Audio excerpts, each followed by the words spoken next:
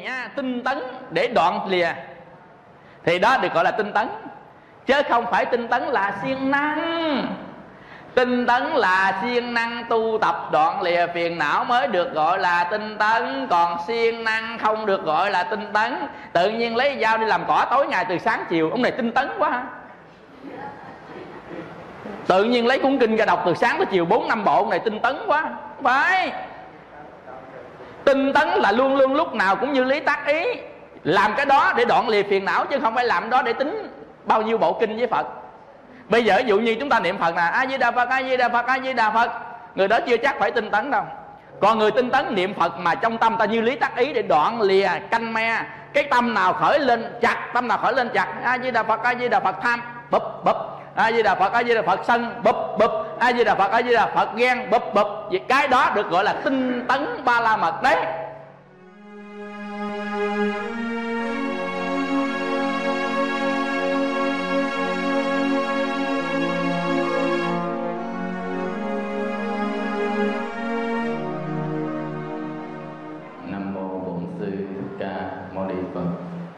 Ngưỡng bái bạch chư vị tổ sư Đông Độ Việt Nam, ngưỡng bái bạch chư vị tổ sư Khai Sơn Tạo Tự chùa Phước Thiện, huyện Bình Chánh. Kính thưa cùng toàn thể hành giả an cư kiết hạ trường chùa Phước Thiện. Kính thưa cùng toàn thể quý vị Phật tử thân mến, hôm nay có duyên lành đến với quý vị trong cái ngày khóa tu an lạc, ngày của chùa Phước Thiện của mình, và rất là hoan hỷ khi quý vị có mặt đầy đủ hôm nay. Thì ban tổ chức cũng đã thỉnh mời quý thầy của Ban Hộ Pháp Trung ương về đây để chia sẻ cho quý vị. Và đặc biệt hôm nay là mùa an cư kiết hạ, do đó mà quý vị Phật tử chúng ta cũng nên sắp xếp tập trung các phái đoàn đi hộ trì các cái trường hạ để cho mạng mạch của Phật pháp trường lưu ở cõi Ta Bà này dài hơn. Và hôm nay có duyên lành với đạo tràng chùa Phước Thiện, thầy cũng xin là chia sẻ cho quý vị một cái đề tài mà quý vị Phật tử thường hay hỏi, thắc mắc và tu tập mà lại không hiểu hết. Do đó mà có khi chúng ta hành trì, chúng ta tu tập nó lại bị gián đoạn, cũng như là không có thành tựu được cái mà sở cầu, sở nguyện của mình. Ai sanh ra cuộc đời này cũng có nhiều tuổi đó, có nghĩa là con người thì có quyết định cái tuổi thọ con người của mình á, là nó có 4 cái quyết định. Chúng ta sẽ trao đổi hôm nay với một cái đề tài mà ai cũng cần phải học hết đó quý vị. Đó gọi là Ba La Mật là gì, để nhằm khi chúng ta không có hiểu. Ba La Mật là gì? Mình làm cái đề tài nhưng mình theo dạng câu hỏi á, Ba La Mật là gì? Cái chữ Ba La Mật á, thì tiếng Bali á, tức là tiếng Đức Phật Thiết. Tiếng Đức Phật Thiết ngày xưa á, là tiếng Magadhi, Magadhi. Tiếng Đức Phật Thiết á, là tiếng Magadhi. Sau này á, thì người ta làm lại thành tiếng Bali, thì gọi là Barami, Barami hoặc là Baramita, hoặc là Baramita, tức là Ba La Mật. Chữ đó gọi là cái chữ Ba La Mật. Hồi nãy nói tới cái ý con người mình. Con người mình á là sống á, nó phụ thuộc vào 4 cái yếu tố. Đời sống con người sống á, mình muốn sống được á, nó phụ thuộc vào 4 yếu tố. Sống cái thứ nhất là phước thọ mạng. Phước thọ mạng mỗi người là sai nhau nè. Phước thọ mạng. Phước thọ mạng là gì? Trước khi mình sanh ra trên cõi đời này á, thì mỗi người có phước thọ mạng khác nhau. Ví dụ như người là kiếp trước làm lành nhiều, phóng sanh nhiều, ăn chay nhiều, thì phước thọ mạng là nó nhiều hơn cái người khác. Người khác á, là con gì cũng nạm, rồi á, là sát sanh hại vật, làm lành ít, nên phước thọ mạng nó ngắn. Cái thứ hai nữa là vòng đời. Vòng đời kiếp sống.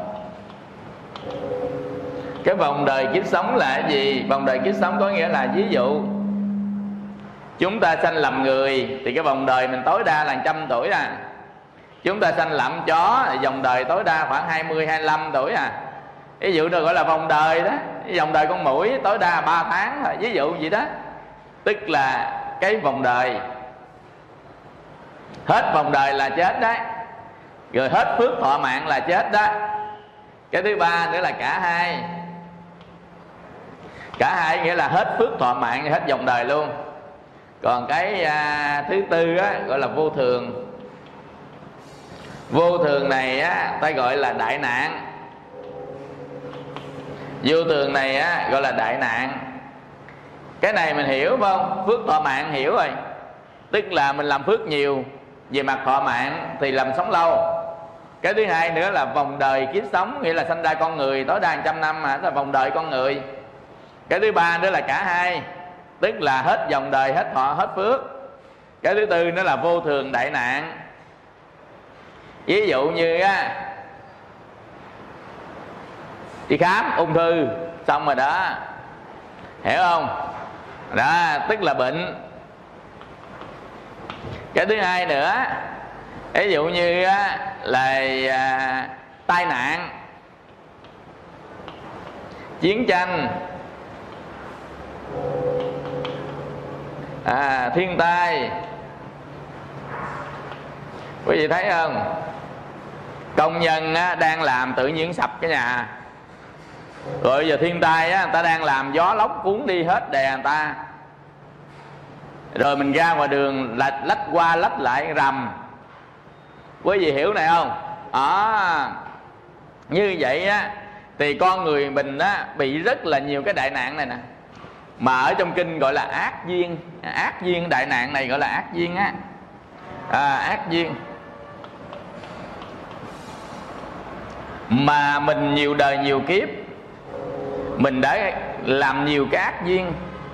Nên cái người mà thật sự mà tu tập á quý vị, thì người ta có hai câu là ngày nào cũng là ngày cuối. Ngày nào cũng là ngày cuối thì người đó tu mau đắc quả lắm. Ngày nào cũng là ngày cuối. Ngày nào cũng là ngày cuối cùng á. Có nghĩa là gì? Người ta nhắm vào cái vô thường ta tu, nhắm vào cái cuối cùng nè ta tu. Người này mau đắc lắm. Ngày nào cũng là ngày cuối, nghĩa là cái gì nó xảy ra đâu biết. Con người ta đang mạnh khỏe chứ bệnh nó chứa đầy trong á. Con người ta đang hên chứ xui nó chứa đầy trong á. Không biết giờ nào chứ á. Như vậy thì người ta ngày nào cũng là ngày cuối, nên ngày nào người ta cũng tu. Còn mình la thôi ngày mốt mà sống 2 ngày nữa, vậy thì là 2 ngày quậy đó. Có ngày cuối cùng mới có thể tu đó. Quý hiểu không? Đó, như vậy thì cái vô thường đại nạn nghĩa là vậy đó, ác duyên. Do đó mà trong kiếp sống con người mình gặp rất là nhiều ác duyên. Nên cái bậc trí giả đó là họ nghĩ bao giờ cũng là ngày cuối chứ á, nên họ lúc nào cũng tu hết á. Hiểu không? Nên phải nắm cái ý này. Bậc trí giả xưa nay người ta tu tập như vậy đó, chứ người ta không có nghĩ thọ mạng mình coi trong tam thế diễn cầm, rồi sống bèo bèo cũng 100 tuổi. Tam thế diễn cầm á, ta nói sống bèo bèo cũng 100 tuổi. hoặc là dòng đời của chúng sanh. Con người ta sống cả 80 năm, em ơi 60 năm cuộc đời vậy, phải 60 năm trở lên chứ, hiểu không? Tức là mình cứ nghĩ vậy thôi đi quậy cho nó sướng, bỏ dục cho nó rồi tê tái tâm hồn, rồi đến một ngày nào đó quý vị cái cuối cùng nè nó xuất hiện, thì như vậy mình không trở tay kịp, quý vị. Nên hôm nay giới thiệu cho quý vị một cái pháp, đó là pháp Ba La Mật.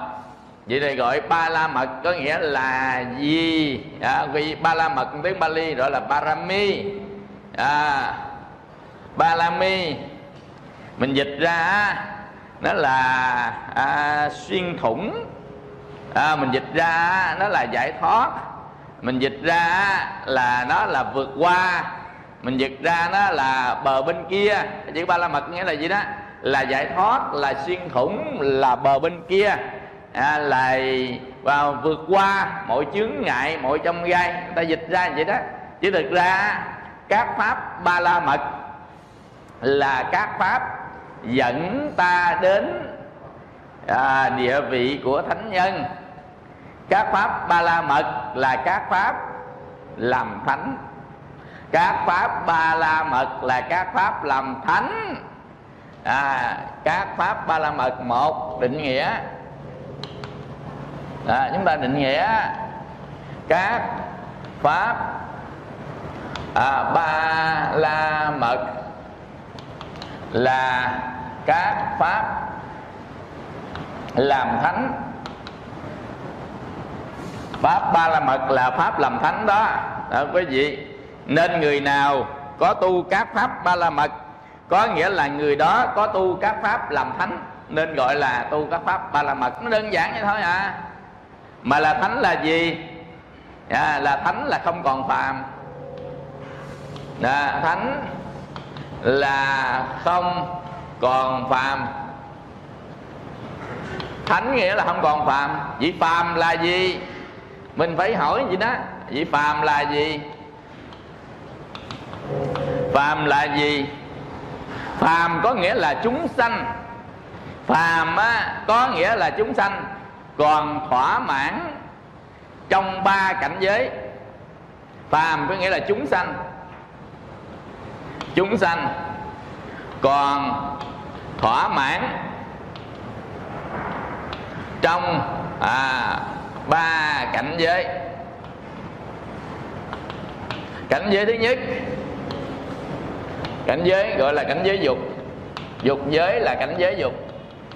Dục giới là gì? Dục giới có nghĩa là chúng sanh lấy 6 cảnh làm vui, gọi là dục giới. Lấy 6 cảnh làm vui.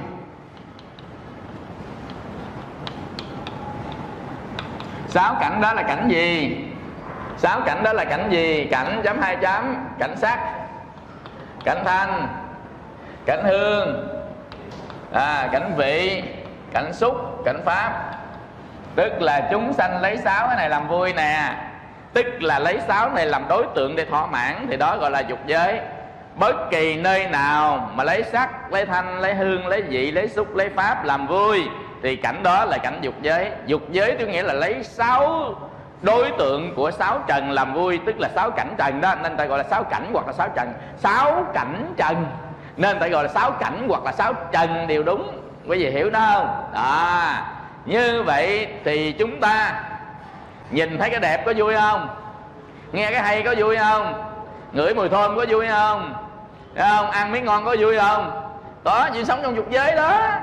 Đang sống dục giới, tức lấy 6 cảnh làm vui là sống dục giới. Quý vị. Rồi bây giờ thứ nhất là dục giới, thứ hai là sắc giới. Sắc giới là chúng sanh lấy 4 thiền làm vui.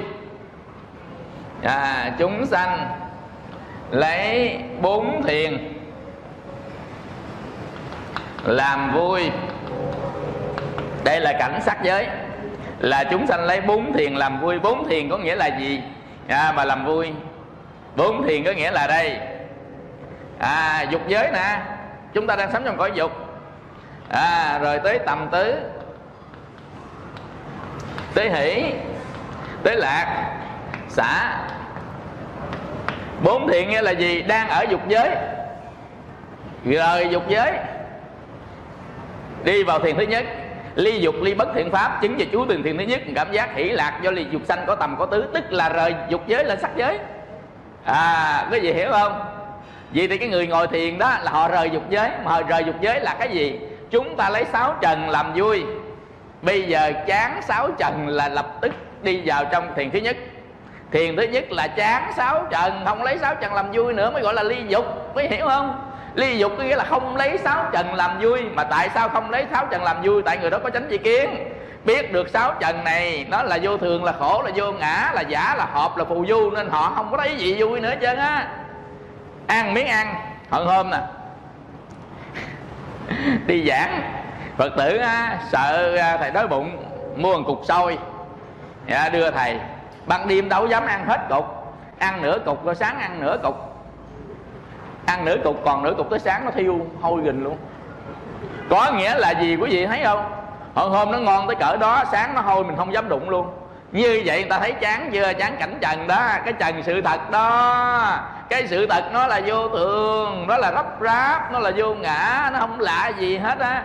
Mà ham nó làm cái gì, thích nó làm cái gì. Nên cái người chánh tri kiến thấy bản chất cuộc đời là vô thường, là khổ, là vô ngã, là tam tướng của một sự vật. Thấy được tam tướng sự vật có nghĩa là vô thường, khổ, vô ngã. Nên cái đó không có đáng gì để chúng ta ôm ấp nó, tham thích nó để lấy nó làm vui. Nên người đó sanh tâm chán 6 trần. Vì người sanh tâm sáng 6 trần có nghĩa là rời xa dục giới, đi vào trong thiền sắc giới. Thiền thứ nhất là rời dục. Thiền thứ nhất nè, sơ thiền. Sơ thiền, quý vị thấy sơ thiền không? Mất dục nè. Ở đây á là phàm nè, ở đây á là trong cõi dục, 7 cõi, trong cõi dục 11 cõi dục. Trong 11 cõi dục tức là 4 cõi dục ác và 7 cõi dục thiện. Dục có 11 cõi, 4 ác và 7 thiện. 4 ác 7 thiện gọi là ác dục giới, thiện dục giới nè. Dục nè có 11 cõi. 4 ác là cõi gì vậy? Địa ngục, ngạ quỷ, súc sanh, Atula. Địa ngục, ngạ quỷ, súc sanh, Atula. Địa ngục, ngạ quỷ, súc sanh, Atula ác. 4 cõi mà không? Đó là 4 cõi ác của dục giới là địa ngục. Cõi ác là cõi gì? Cõi ác là cõi đau khổ nên gọi là cõi ác. Cõi thiện là gì? Là cõi sung sướng. Vậy thôi. Nên thiện ác là cái cõi của quả báo. Mình làm ác hoặc làm thiện. Làm thiện đi cõi sung sướng, làm ác đi cõi đau khổ nên gọi là cõi ác. Vì 4 cõi ác của dục giới là địa ngục, ngạ quỷ, súc sanh, Atula ác. Atula là chư thần á. Mà chư thần có 2 loại, thiện thần và ác thần. Ác thần á là ở cõi dưới thế gian mà nè. Quý vị, còn thiện thần là cõi cao hơn, là cõi dưới cõi trời, gọi là thiện thần. Nên trong kinh nói là nói Atula đánh nhau với chư thiên đó. Tức Atula là cái cảnh giới cao ở trên đó, gọi là thiện thần. Thiện thần gọi là thiên thần. Còn ác thần gọi là địa thần. Hiểu không? Thiên thần, địa thần. Cái sự thật ở trong cuộc đời tồn tại như đó. Nhưng mà khi chúng ta sắp xếp cõi Atula chung. Chứ thực ra có Atula thiện và Atula ác. Atula thiện á, sanh cõi trên gọi là cõi thiên, là thiên thần. Atula ác là địa thần. Quý vị hiểu này không? Để mai mốt á, mình từ mình sáng biết ra rồi Đức Phật nói chung Atula vậy thôi. Quý vị, cảnh giới Atula đang tồn tại vũ trụ này. Con người và chư thiên nhận biết nhiều nhất. Trong những cái nhận biết của con người và chư thiên, có nghĩa là trí khôn á, có một cái đó là hiểu được lời Phật dạy, đó là hiểu được tứ diệu đế. Tứ diệu đế là hết lời Phật dạy trong này rồi đó. Là 4 cái sự thật. Tức là con người và chư thiên hiểu được tứ diệu đế. Trong tứ diệu đế có phần đạo đế là tu. Đạo đế là cách tu á, để được thành Phật, để được thành Thánh là đạo đế. Đạo đế có nghĩa là mắt gá sắc trá. Mắt gá là đạo đế. Mắt gá sắc trá là sự thật về đạo đế. Má gá sắc trá có nghĩa là con người và chư thiên mới hiểu được cái tứ diệu đế. trong tứ diệu đế có đạo đế, tức là phương pháp tu tập để làm thánh. Bây giờ giảng một bài kinh tứ đế với con chó, do khôn nhất cho bạc rê nha. Ở đây tồn tại 4 sự thật. Ariya sắc chá là 4 sự thật cao thượng. Sự thật thứ nhất là khổ đế, đế là đú khá sắc chá, dần dần. Con chó nó nghe hồi ngớ luôn, biết gì đâu. Mà nó không biết thì làm sao nó tu thành thánh được, quý vị không? Nên loài nào muốn tu thành thánh thì loài đó phải hiểu tứ đế. Chỉ có con người và tư thiên hiểu tứ đế thôi, còn loài khác không hiểu nổi tứ đế. Chứ không phải là Đức Phật không cho loài đó làm thánh. Loài làm thánh phải có trí khôn, phải hiểu được đây là khổ và con đường diệt khổ. Ông phải hiểu cái đó ông mới làm thánh được, chứ ông không hiểu đây là khổ, đây là con đường diệt khổ, ông tu bằng cách nào? Ông nói tôi nghe coi. Ông nói muốn tu làm thánh, ông nói là con hồ ly tinh nó tu luyện để được làm thánh. Vậy con hồ ly tinh nó có hiểu được tứ đế không? Có hiểu được đây là khổ, đây con đường diệt khổ không? Nó không hiểu được bát chánh đạo thì làm sao nó tu thành thánh được? Nó tu đại thứ đâu tu làm thánh được, tu trong tà kiến thôi.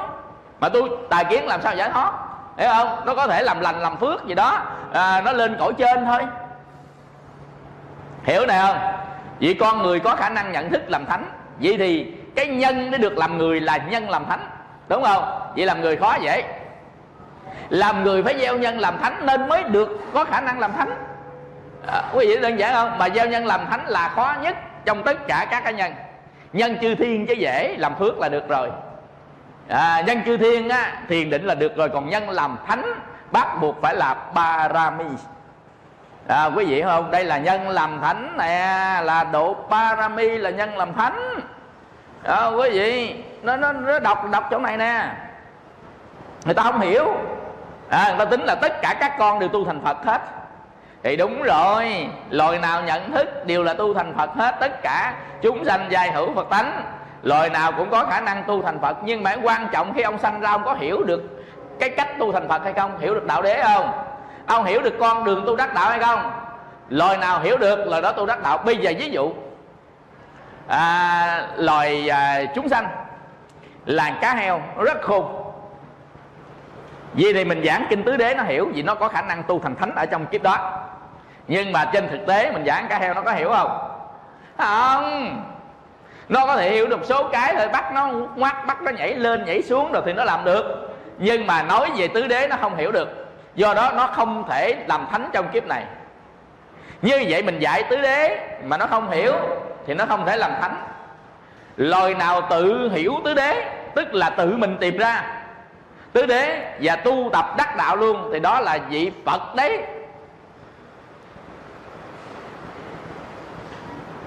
Một chúng sanh nào bất kỳ tự mình tìm ra được tứ đế, tức là 4 cái sự thật mà không ai biết được, tự người đó tìm ra thì người đó chính là Phật. Quý vị hiểu không? Nên Phật là một vị không ai dạy hết, tự tìm ra tứ đế và tu tập đạt ở trong tứ đế trên phần đạo đế này luôn. Thì đó là Đức Phật, vì người độc nhất vô nhị trên thế gian thôi. Tại sao độc nhất vô nhị? Quý vị hiểu cái độc nhất vô nhị, tại sao độc nhất vô nhị? Là duy ngã độc tôn. Duy ngã độc tôn, tức là một mình Phật là duy nhất. Như vậy thì tại sao? Tại vì sao Phật không có Phật? Tại vì ai mà được Đức Phật dạy thì là A-la-hán chứ không phải Phật. Cũng giải thoát, nhưng gọi là A-la-hán chánh tri kiến, là người được người khác dạy để tu đắc đạo, thì người đó phải là A-la-hán chứ không phải Phật. Quý vị hiểu không?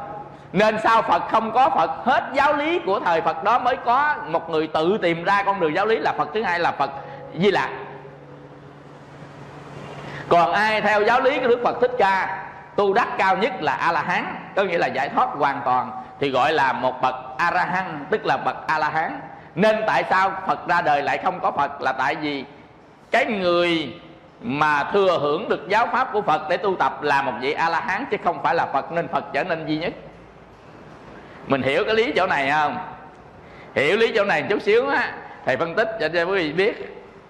Chứ không phải là con người tu dở không thể được làm Phật, là không phải. Mà tại vì thừa hưởng giáo pháp của một vị Phật là chỉ là A-la-hán thôi quý vị, nên không có Phật nữa. Không có giáo pháp, người đó tự tìm ra thì người đó mới là Phật. Còn đã có giáo pháp, theo giáo pháp tu rồi là A-la-hán. Và nếu không có Phật thì các vị A-la-hán này nè là chưa thành A-la-hán đó, phải tu thêm 2 A Tăng Kỳ kiếp. Mình mới tự tìm ra được giáo pháp thành Phật. Nên Đức Phật đã giúp các vị A-la-hán rút đi 2 A Tăng Kỳ kiếp đau khổ.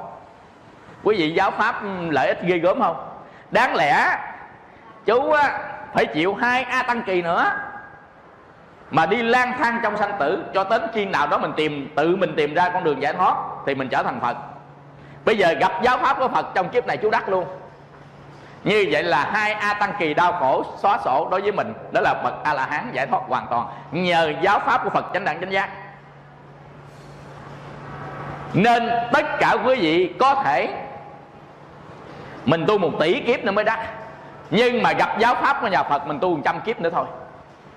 Có nghĩa là nó rút ngắn thời gian lại.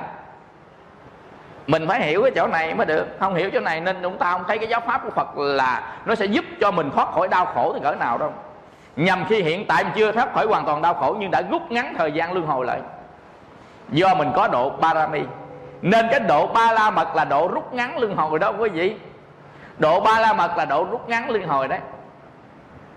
Nên rồi là cõi trời của sắc giới và cõi trời của vô sắc giới. Cõi trời vô sắc giới thì có 4. Cõi trời sắc giới có 16. 16 cộng 4 20 cộng 11 là 31 cõi. Tất cả các cõi từ dục giới, sắc giới, vô sắc giới ở trong tam giới có 31 cõi. Như vậy thì Ba La Mật là gì? Là cái con đường làm thánh, là con đường Ba La Mật. Và thánh là không có phàm. Phàm là gì? Cái gì? Phàm có nghĩa là người đó thỏa mãn ở trong 3 cảnh giới. Cảnh giới dục tức là lấy 6 trần làm vui. Cảnh giới sắc là lấy 4 thiền làm vui. Cảnh giới vô sắc là lấy 5 định làm vui. Cảnh giới vô sắc hồi nãy là người ta dục giới là thứ 3, là cảnh giới vô sắc. Lấy 4 định làm vui. 4 định đó là gì? Là không vô biên xứ, thức vô biên xứ, vô sở hữu xứ, phi tưởng xứ, là 4 định làm vui. Thì đó gọi là dục giới, sắc giới, vô sắc giới. Ai làm vui tức là thọ lạc. Ai làm vui tức là thọ lạc ở trong 3 cái cảnh giới, dục giới, sắc giới, vô sắc giới, người đó gọi là phàm. Vậy thì thánh là gì? Thánh là vượt khỏi 3 cõi dục giới, sắc giới, vô sắc giới, không lấy 3 cõi này làm vui nữa. 3 cõi này sanh ra chán. Vì thánh là chán 3 cảnh giới và tu ra ngoài 3 cảnh giới, gọi là giải thoát. Giải thoát là thoát khỏi cái vòng của 3 cảnh giới này, ta thoát ra ngoài rồi, ta gọi là giải thoát. Mà ở trong vòng này thì là vòng đau khổ ít nhiều. Đau khổ ở cõi trời cũng khổ, nhưng mà khổ ít, ở khổ một kiểu khác. Bây giờ ví dụ như ta sắp hết thọ mạng cõi trời, người ta rất đau khổ, tại cõi trời rất sướng. Ta biết là từ đây ta không còn sướng nên ta đi lang thang trong cõi khác. Nên trước khi mất người ta rất đau khổ. Ở cõi trời cũng đau khổ nữa. Tuy sống rất sung sướng nhưng mà cái tuổi thọ có hạn lượng. Trước khi mất mùi thơm, mất hào quang là người ta rất sợ, người ta rất đau khổ.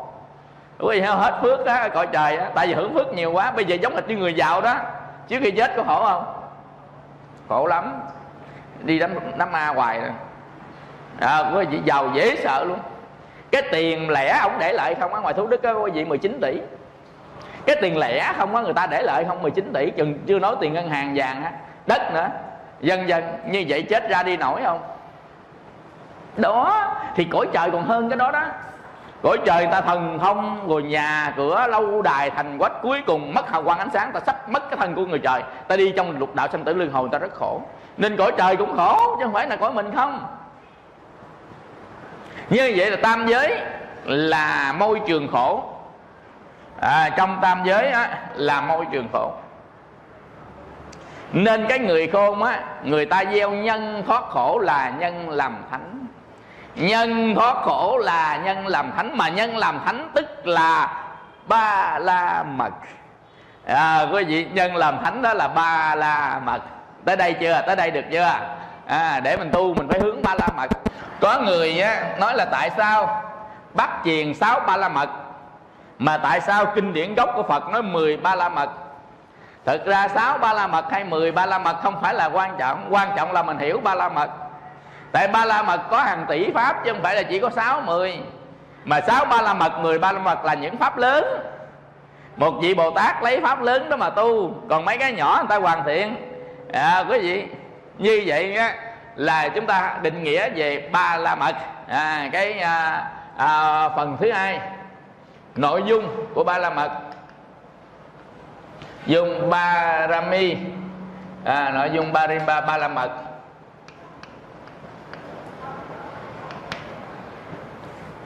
Vậy Ba La Mật là gì?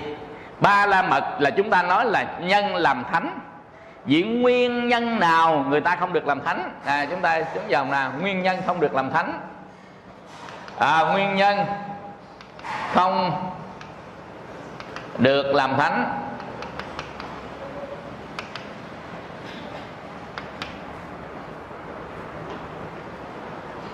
Nguyên nhân không được làm thánh. Ở trong kinh Đức Phật dạy về thập nhị nhân duyên, tức là Bá Tí Chá. Bá Tí Chá là nhân duyên, duyên hệ đó, dịch ra duyên hệ đó, Bá Tí Chá. Tức là Đức Phật dạy nguyên nhân của tất cả các cái đau khổ nó xuất phát từ vô minh. Từ vô minh. Vô minh nên người ta chấp thủ. Chấp thủ rồi người ta thỏa mãn ái dục. Vô minh chấp thủ ái dục, từ vô minh. Nên ở trong 12 nhân duyên vô minh sanh hành. Hành là hành nghiệp đó, vô minh sanh hành nghiệp đó. Hành sanh thức, thức sanh danh sắc, danh sắc sanh lục nhập, lục nhập là sanh xúc, xúc sanh ái, ái sanh thủ, thủ sanh hữu, hữu sanh sanh, sanh sanh đó tới già, bệnh chết. Kết cục của già bệnh chết là sầu bi khổ u não. Sầu khổ. Như vậy thì phàm phu là khổ. Hồi nãy chúng ta nói là 3 cảnh giới khổ. Dục giới, sắc giới và vô sắc giới là 3 cảnh vẫn còn đau khổ. Vì thoát qua khỏi 3 cảnh đau khổ là chúng ta phải không còn sanh, thì gọi là đi đến cõi bất sanh bất diệt. Bất sanh thì bất diệt, nên nói bất sanh là đủ rồi, không sanh đâu diệt nữa. Bất sanh bất diệt, có sanh là có diệt. Kể cả Phật, ngày cái cuối cùng cái thân Ngài sanh ra cũng phải diệt đi, Ngài phải niết bàn, hiểu không? Có sanh là có diệt, bất sanh thì bất diệt. Như vậy không có sanh ra. Muốn không sanh ra không có hữu, muốn không có hữu thì không có thức, muốn không thức thì không có hành, muốn không có hành thì không có vô mình. Mà không có vô minh có nghĩa là gì? Là có trí tuệ. Không có vô minh tức là có trí tuệ. Trí tuệ tiếng Pali gọi là Panya. Panya là trí tuệ. Vô minh ở trong tiếng Pali tức là gọi là Avijja. Avijja là vô minh. Như vậy thì cái căn gốc của ông là ở chỗ vô minh. Vô minh sanh đau khổ. Cái này là 12 nhân duyên, gọi là thập nhị nhân duyên, 12 duyên. Đúng chưa? Mình biết cái này phải không? 12 duyên là tập khởi của đau khổ. 12 duyên này ta gọi một tên khác gọi là tập khởi đau khổ. Ta gọi là tập khởi đau khổ. Khởi đau khổ. Mà 12 nhân duyên nếu theo cái chiều lưu chuyển thì nó là tập đế. Mà theo chiều hoàn diệt thì nó là diệt đế. Quý vị hiểu không? 12 nhân duyên nó có 2 chiều. Một cái chiều luân chuyển. Luân chuyển là gì? Luân chuyển là vô minh sanh hành, hành sanh thức, đó là luân chuyển. thì cái chiều luân chuyển thì nó là tập đế. Nó là tập khởi của đau khổ thì gọi là tập đế. Khổ tập diệt đạo. Tập tức là nguyên nhân của đau khổ, vậy vô minh sanh thành hành thức là nguyên nhân đau khổ, là tập đế. Ở chiều hoàn diệt, trong 12 nhân duyên có hai chiều, chiều lưu chuyển với chiều hoàn diệt. Chiều lưu chuyển là vô minh sanh thành hành sanh thức, chiều hoàn diệt á là khổ diệt á thì sanh lão diệt, sanh lão diệt á thì sanh diệt hữu diệt, diệt từ từ vô minh diệt. Đó là chiều hoàn diệt. Chiều hoàn diệt tức là diệt đế. Chiều hoàn diệt á, hoàn diệt xong là diệt đế, nhưng mà mình đang tu để được hoàn diệt thì là đạo đế. Còn diệt hoàn toàn thì là diệt đế. Hiểu chưa? Như vậy á, thì là đạo đế là cái cách tu trên chiều hoàn diệt. Còn diệt hết hoàn toàn thì là diệt đế. Còn đang tu để trên chiều hoàn diệt này thì là đạo đế. Như vậy đây là tập đế, đây là đạo đế của 12 nhân duyên. Như vậy thì cuối cùng mình giải quyết cái gì để hết đau khổ? Là giải quyết vô minh, đúng không? Vì cái gì nó sanh vô minh? Cái quan trọng cái gì sanh vô minh mình diệt đó. Cái gì sanh vô minh mình diệt cái đó. Bây giờ tới đây hiểu phải không? Tới chữ vô minh đó hiểu phải không? Vậy nội vụ là ông vô minh. Vậy vô minh có nghĩa là gì? Định nghĩa ông vô minh nè, chứ không biết, mình không biết vô minh là gì. Vậy thì định nghĩa vô minh. Vô minh là gì? Vô minh là những gì đang hiện diện trên thân và tâm của mình mà mình không có nhận biết được. Những gì đang hiện diện trên thân tâm. Thân tâm á, trong kinh Phật gọi là tự thân. Tự thân có nghĩa là thân tâm, mà ta không nhận biết được thì được gọi là vô minh. Bây giờ mình coi vô minh không á? Cái thân của mình á, mình có biết nó cấu tạo bằng gì không? Cái thân của mình á, mình có biết nó di chuyển, nó nhúc nhích như thế nào không? Thân của mình biết nó tạo nghiệp bằng đường nào không? Cái đó là thân của mình đó. Thân của mình biết nó sạch hay là dơ không? Thân biết mình chết nó tan rã như thế nào, mình có biết không?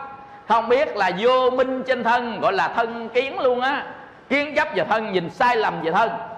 Bây giờ tâm của mình, cái tâm của mình á, mình đang suy nghĩ nè, là hành quẩn đó, mình có biết hành quẩn hoạt động như thế nào không? Những hình ảnh trào về trong tâm á, là mình tưởng chi đó, mình có biết á, là tưởng hoạt động thế nào không? Và cảm thọ lạc, thọ khổ, thọ không lạc, không khổ, thọ sầu, thọ ưu, khổ não gì đó, mình có biết nó diễn ra không? Và diễn ra do cái gì hay không? Tức là trong tâm của mình nó đang hoạt động nguyên một cái bộ máy, nó đang hoạt động như cái máy xay lúa, đang xình xịch trong tâm á, có biết không? Và các cái phiền não như là tham sân si mạng nghi ác kiến phú não tật sang kiêu cuồng xỉm hại, nó sanh khởi trong tâm mình có biết không? Không biết không? Mình đang bị vô minh đó, có nghĩa là mình đang đau khổ đấy. Vô minh nó sanh khổ, mà mình đang bị vô minh có nghĩa là mình đang sống trong cõi khổ, đúng chưa? Có hiểu chưa? Như vậy thì vô minh là những cái gì đang hiện diện mà mình không nhận biết được nó, thì đó được gọi là vô minh avicca. Vô minh là không nhận biết được cái hiện diện đang có. Như vậy người nào mà không nhận biết được cái hiện diện đang có, mà cái hiện diện đang có là cái gì? Đó là sắc chá, đó là sự thật. Sắc chá tiếng Bali gọi là sự thật. Sự thật là gì? Là cái nó đang tồn tại thôi. Cái nó đang tồn tại thì đó là sự thật, là cái nó đang tồn tại. Có hai cái sự thật. Có gì? Sự thật thế gian và sự thật xuất thế gian. Sự thật thế gian ta gọi là tục đế. Sự thật thế chữ đế là thật đó, đế là thật đó. Đó chữ đế, chữ sắc chá nè, ta dịch ra chữ đế nè. Đế là sự thật nè, là sắc chá, dịch ra tiếng Việt là sự thật. Chữ đế á, tiếng Hán là đế, tiếng Việt là sự thật, tiếng Bali là sắc chá. Sắc chá là sự thật, tiếng Hán gọi là đế, tiếng Việt gọi là sự thật. Mình phải hiểu như vậy. Như vậy có hai cái sự thật của Pháp, có nghĩa là tất cả cái tồn tại trên thế gian này thì có hai cái sự thật, đó là sự thật thế gian và sự thật xuất thế gian. Sự thật thế gian ta gọi là tục đế, sự thật xuất thế gian gọi là chân đế. Mình có thấy hai sự thật này không? Nếu không thấy hai sự thật này là mình vẫn vô minh. Nó có mà không có biết. Thật có nghĩa là đang có thật, đúng không? Như vậy tục đế nghĩa là gì? Tục đế có nghĩa là chúng ta biết nó tồn tại ở dạng quy ức. Nó tồn tại dạng quy ước. Nó thấy đạo tràng Phước Thiện mình học hơi lâu một chút xíu rồi, thầy đang khai cho quý vị một pháp làm thánh, nên nó hơi nặng đô chút nha. Nên nhưng mà cái này sẽ giúp quý vị kiếp này hoặc là những kiếp về sau mình làm thánh. Đây là nhân. Nếu quý vị làm không được thì kiếp sau quý vị sẽ làm. Quý vị hiểu không? Con đường tu là con đường làm thánh. Dầu cho quý vị niệm Phật giảng sanh Tây Phương cũng phải tu làm thánh ở tại Tây Phương. Cái thánh mới là cái cuối cùng, là thoát khổ hoàn toàn mới là cái cuối cùng, chứ không phải là sanh ở đâu. Quý vị hiểu không? Dầu cho về Tây Phương cũng phải tu mới được làm thánh, đâu phải về Tây Phương đắc đạo. Đắc đạo nó khác với về Tây Phương. Về Tây Phương là chuyển chỗ ở, mà chỗ ở đó là chỗ ngon lành, có Phật, có Bồ Tát vậy. Chỗ ở thôi chứ không phải làm thánh đâu. Làm thánh là tu, tự mình tu mới làm thánh. Theo giáo pháp Đức Phật dạy tự mình tu mới làm thánh. Mà làm thánh mới là hoàn thành con đường mà chúng ta tu tập. Như vậy thì là tục đế là tồn tại trong các cái danh quy ước. Bây giờ ví dụ nha, mình nói đây là cái ly, đây là cái bàn, đây là cái ghế, đây là con người, đây là đàn ông, đây là đàn bà, vân vân. Cái đó mình quy định thôi, chứ đây tứ đại mà. Thân mình là tứ đại, đất nước gió lửa, cho đàn ông, đàn bà, chú Tám, anh Bảy gì đây, thầy này thầy khác, vân vân. Như vậy thì nếu mà gọi là đây là đàn ông, đây là đàn bà, đây là người đẹp, đây là người xấu, đây là tên là Tuấn, đây là tên Thanh, đây là tên Dũng, đây là cái bàn, đây là cái ghế, đó là thế gian quy định cho nó mà thôi. Những cái gì thế gian quy định mà nó vẫn có thật ở tại thế gian này thì gọi là tục đế. Hiểu đó chưa? Ví dụ như mình nói mình tên Thanh, pháp danh gì? Chú pháp danh gì? Chiếu pháp. Vậy chiếu pháp vẫn là tục đế. Người ta đặt cho vậy thôi, chứ có chiếu pháp gì đâu. Quý vị hiểu không? Bây giờ không đặt tên chiếu pháp mà là chiếu không pháp, thì bây giờ người ta vẫn gọi là chiếu không pháp, đúng không? Bây giờ không thích nữa, bây giờ chú đi qua Mỹ chứ, chú nói không phải là chiếu không pháp nữa, mà chiếu không pháp, thì người ta vẫn gọi chú là chiếu không pháp. Quý vị hiểu không? Cái đó là tự mình đặt ra thôi, nhưng mà có thật chú này không? Có. Vậy là thật là đế, thật là đế. Nhưng mà đó là thế gian đặt ra, và thế gian đặt ra mà nó vẫn có thật thì gọi là tục đế. Ở dưới thế tục đặt ra mà sự thật nó vẫn có, gọi là tục đế. Hiểu tục đế nghĩa là gì đó? Là ta đặt ra thôi mà nó có không? Có. Ví dụ anh Bảy có không? Có. Đàn ông có không? Có. Đàn bà có không? Có. Cái bàn này có không? Có. Có là sự thật chứ gì nữa. Mà sự thật là đế. Chữ đế là thật nè, là sắc trá nè, là sự thật là đế nè. Nên tứ diệu đế là 4 sự thật. Vì sự thật chú có ngồi đó không? Vì ngồi đó cũng gọi là tục đế đó. Cái chữ ngồi đó, ngồi đâu? Người ta đặt cái mông xuống cái bàn vậy thôi chứ đây có gì đâu ngồi. Nhưng mà ta đặt cái từ đó là từ ngồi, đặt cái tư thế đó là cái chữ ngồi. Nhưng mà người ta không muốn đặt cái chữ ngồi, ta đặt chữ khác được không? Được. Tôi đặt chữ khác, đặt tọa được không? Được không? Tôi đặt sit down được không? Nếu được cái gì thì vẫn là ngồi đó thôi. Nhưng mà ở thế gian ta quy định nhiều chữ khác nhau, vậy đó gọi là tục đế. Sự thật có ngồi không? Có là sự thật. Như vậy mà thế gian đặt ra thôi, vậy đây gọi là tục đế. Còn chân đế là gì? Chân đế cũng là sự thật chung cho các pháp. Cái gì chung cho các pháp hết mà không có cái sự quy ước gì hết thì đó gọi là tục đế, gọi là chân đế. Bây giờ ví dụ nè, thân mình tứ đại, thân này tứ đại, thân kia tứ đại, thân nọ tứ đại, có ai quy ước cái tứ đại đó đâu. Nó là tứ đại thôi. Như vậy mà mình thấy người này tứ đại, người kia tứ đại, ngọ tứ đại hết. Vậy là mình đang nhìn chúng sanh ở thể chân đế. Người này 6 căn, người kia 6 căn, nọ 6 căn, nọ 6 căn hết, mắt tai mũi lưỡi thân ý vậy chạng nhau hết. Đó là chân đế đó. Cái chữ tứ đại là tục đế, nhưng mà tứ đại là chân đế. Cái chữ sáu căn là tục đế, nhưng mà sáu căn là chân đế. Hiểu tới đây không? Hiểu mới phân biệt được tục đế và chân đế. Sống với tục đế là chỉ gây đau khổ thôi, mà sống với chân đế mới là thánh. Ba la mi là phải sống với chân đế. Có nghĩa là nhìn tất cả các cái sự vật hiện tượng ở thể chân đế, có nghĩa là nhìn bằng pháp nhãn đó. Pháp nhãn. Pháp là gì? Là những sự thật nó đang diễn ra như thị, có nghĩa là nó như vậy là như vậy. Như vậy mình nhìn nó, thấy nó, nhận biết nó như vậy là như vậy, là chúng ta nhận biết bằng con mắt pháp. Vậy thì gọi là pháp nhãn. Nhìn người này tứ đại, nhìn người này ngũ quẩn. Người này ngũ quẩn sắc thọ tưởng hành thức, người này ngũ quẩn, người này ngũ quẩn, người này ngũ quẩn. Vậy nhìn thế gian bằng ngũ quẩn. Cái chữ ngũ quẩn là tục đế, nhưng mà ngũ quẩn là chân đế. Bây giờ tới đây nổi không à? Tới cái chỗ này nổi không? Chịu nổi cái chỗ này không? Hiểu chưa? Như vậy á, ví dụ như nhìn chú này, tôi nhìn chân đế nè, nhìn thân chú là tứ đại, thân tâm của chú là ngũ quẩn, bên ngoài của chú á và bên trong chú là sáu căn. Nhìn chút nữa nghiệp mới sanh chỗ này. Vì là nhìn ở thể chân đế, nhưng mà nhìn tục đế nè, và mặt nhăn đang nhìn nó tục đế đó. Quý hiểu không? Ông này mặt nhăn, ông kia đâu có nhăn, nên đâu có chung đâu, đâu có cái gốc của nó đâu, đâu có sự thật gốc của nó đâu. Sự thật gốc là chân đế. Còn cái quy ước của thế gian này, cái mặt người ta vậy thôi chứ có ở đâu dạ. Mới đầu thì mặt nó đây, bây giờ mặt nó dùng lại thôi chứ có ở đâu dạ. Nhưng mà mình đặt cái chữ đó là chữ già thì nó ra chữ già. Nên có nhiều người kỵ cái chữ già, người ta nói là không được trẻ. Quý vị hiểu không? Người ta đặt cái chữ này là không được trẻ, chú không được trẻ, thì nó là không được trẻ vậy thôi. Rồi người ta nói là chú già thì là già vậy thôi.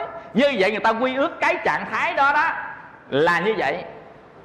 Nhưng mà nó như vậy là như vậy thì đó là chân đế. Có nghĩa là chân đế là nó đồng đẳng hết. Nên ai chứng được chân đế á, ai chứng được chân đế á, là chứng được bình đẳng các pháp, là trở thành chánh đẳng chánh giác. Nghĩa là đây là tứ đại, đây là ngũ quẩn, đây là lục căn, đây là nghiệp, đây là luân hồi, đây là sanh tử. Không của riêng ai hết, mà nó là của vũ trụ. Đó là chân đế đấy, sự thật của vũ trụ đó.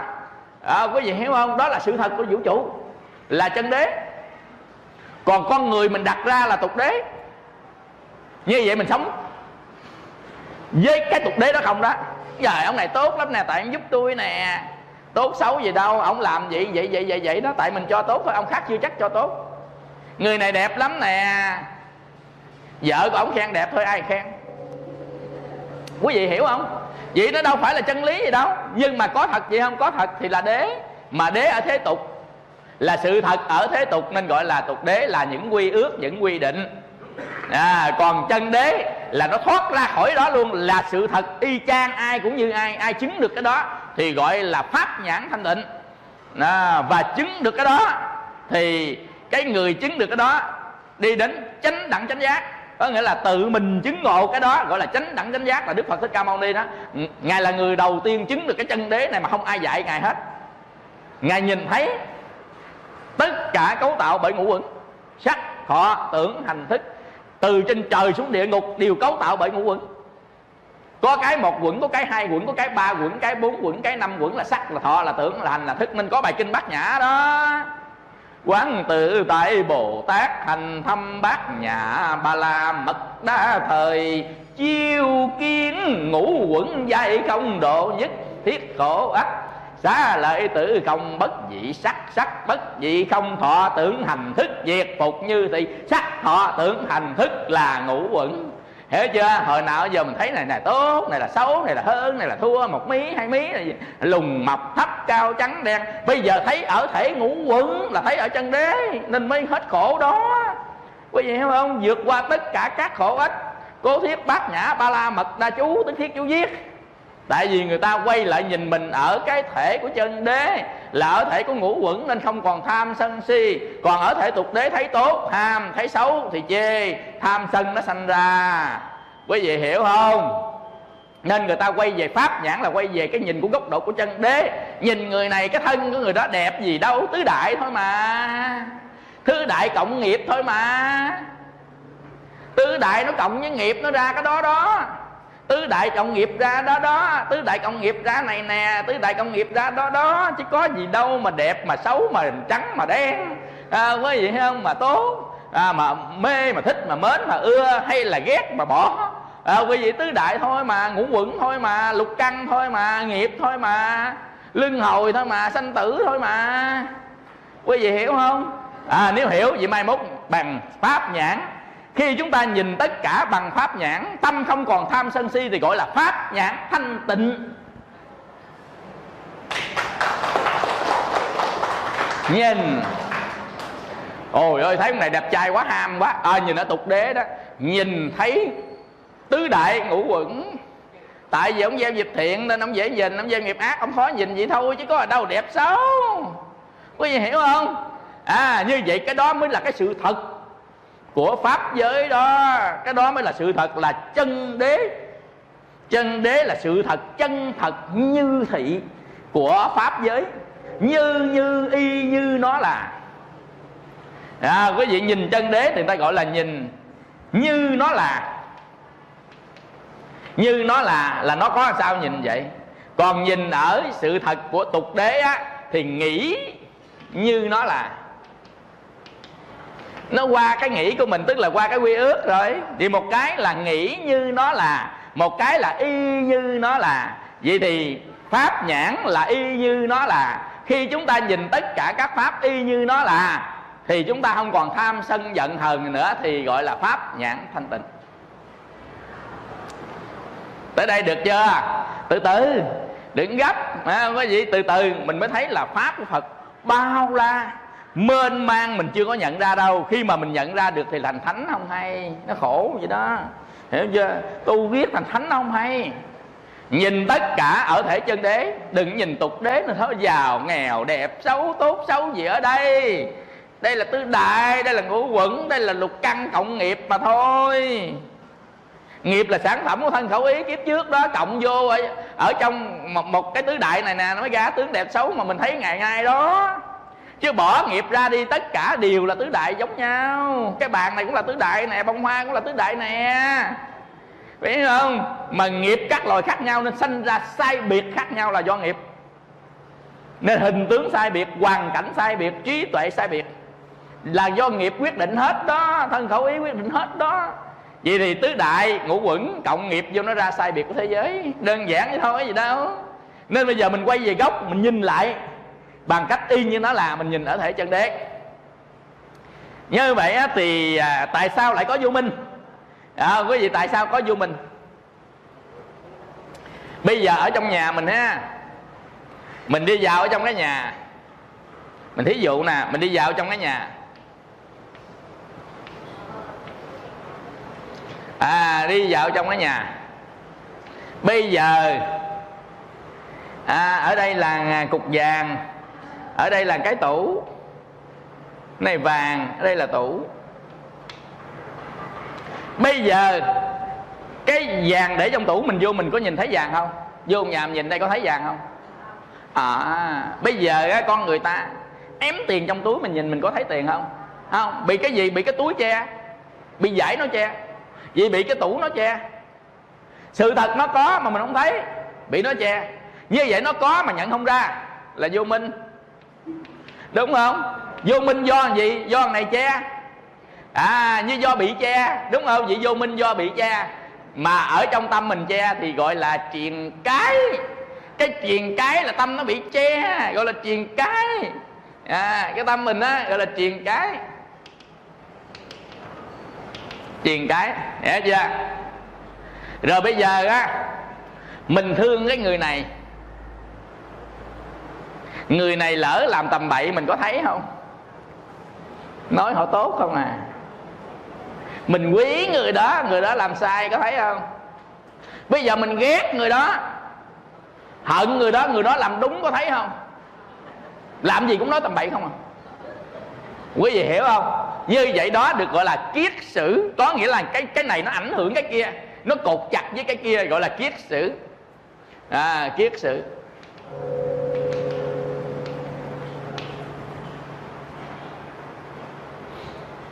Chúng ta có kiết sử, có triền cái để làm hạn chế cái nhận biết những cái ở trong nhà. Quý vị thấy không? Như vậy có kiết sử và có triền cái. Bây giờ ví dụ là một cái ví dụ thứ hai. Một cái ví dụ thứ hai, một cái ly nước, mình nhỏ mực vào thì cái nước này nó hòa tan với mực. Mới đầu ly nước nó trong vắt, nhỏ mực vào thì nước nó bị đục, đúng không? Nó bị đục, đúng không? Nhỏ nhiều mực nhiều màu chừng nào nó đục chừng đó. Mà nó đục mình còn thấy gì trong nước nữa không? Như vậy nó làm đục tối nước đi. Vì cái độ đục với độ tối á, ở trong kinh Phật gọi là si mô há. Si tức là độ đục độ tối. Mà đục tối mình còn nhìn thấy được gì nữa không? Không nhìn thấy gọi là vô minh.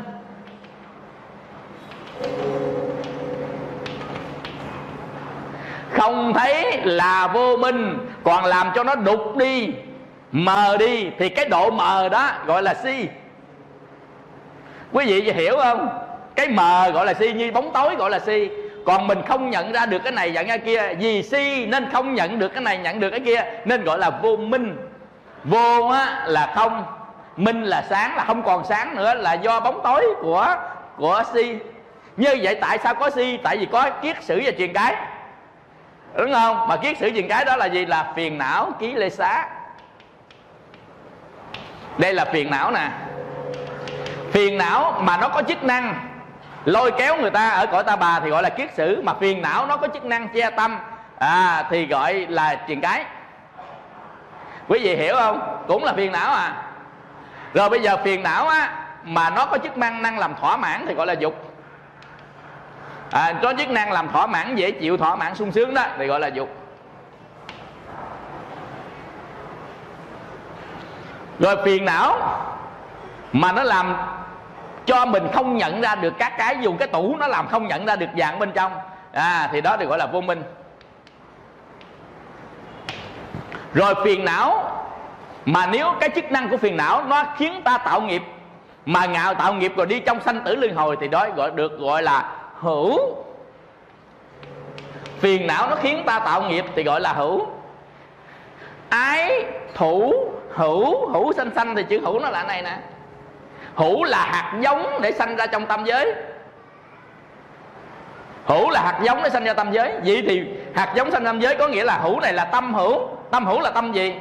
Tâm nó khiến ta tạo nghiệp. Tâm nào khiến ta tạo nghiệp là tâm hữu. Tại nghiệp dẫn đi sanh tử luân hồi. Quý vị hiểu không? Nghiệp dẫn đi sanh tử luân hồi. Nên cái tâm nào khiến ta tạo nghiệp thì cái tâm đó gọi là tâm hữu. Chức năng của nó thôi là mình gọi như vậy. Cũng là cái phiền não, nói chung tất cả là phiền não. Nhưng mà phiền não nó cột chặt ta bà thì gọi là kiết sử. Mà nó che tâm mình không thấy cái khác thì gọi là triền cái. Mà nếu nó làm thỏa mãn cho mình thì gọi là dục. Nếu nó mà chính nó làm cho chúng ta không thấy các vật ở đó thì gọi là vô minh. Và chính nó khiến ta tạo nghiệp để đi trong sanh tử gọi là hữu. Nói chung nó là phiền não, nhưng mà nó có chức năng khác nhau. Giống hệt như cây dao có chức năng làm cỏ, cây dao có chức năng khửi cái nắp chai, cây dao có chức năng cuốc đất luôn, xới đất lên luôn. Như thì cây dao có nhiều chức năng thì một chức năng ta gọi cho nó một tên. Tâm nó có nhiều chức năng. Cái này là phiền não, đây thuộc gọi tâm chitta. Chitta đây là tâm.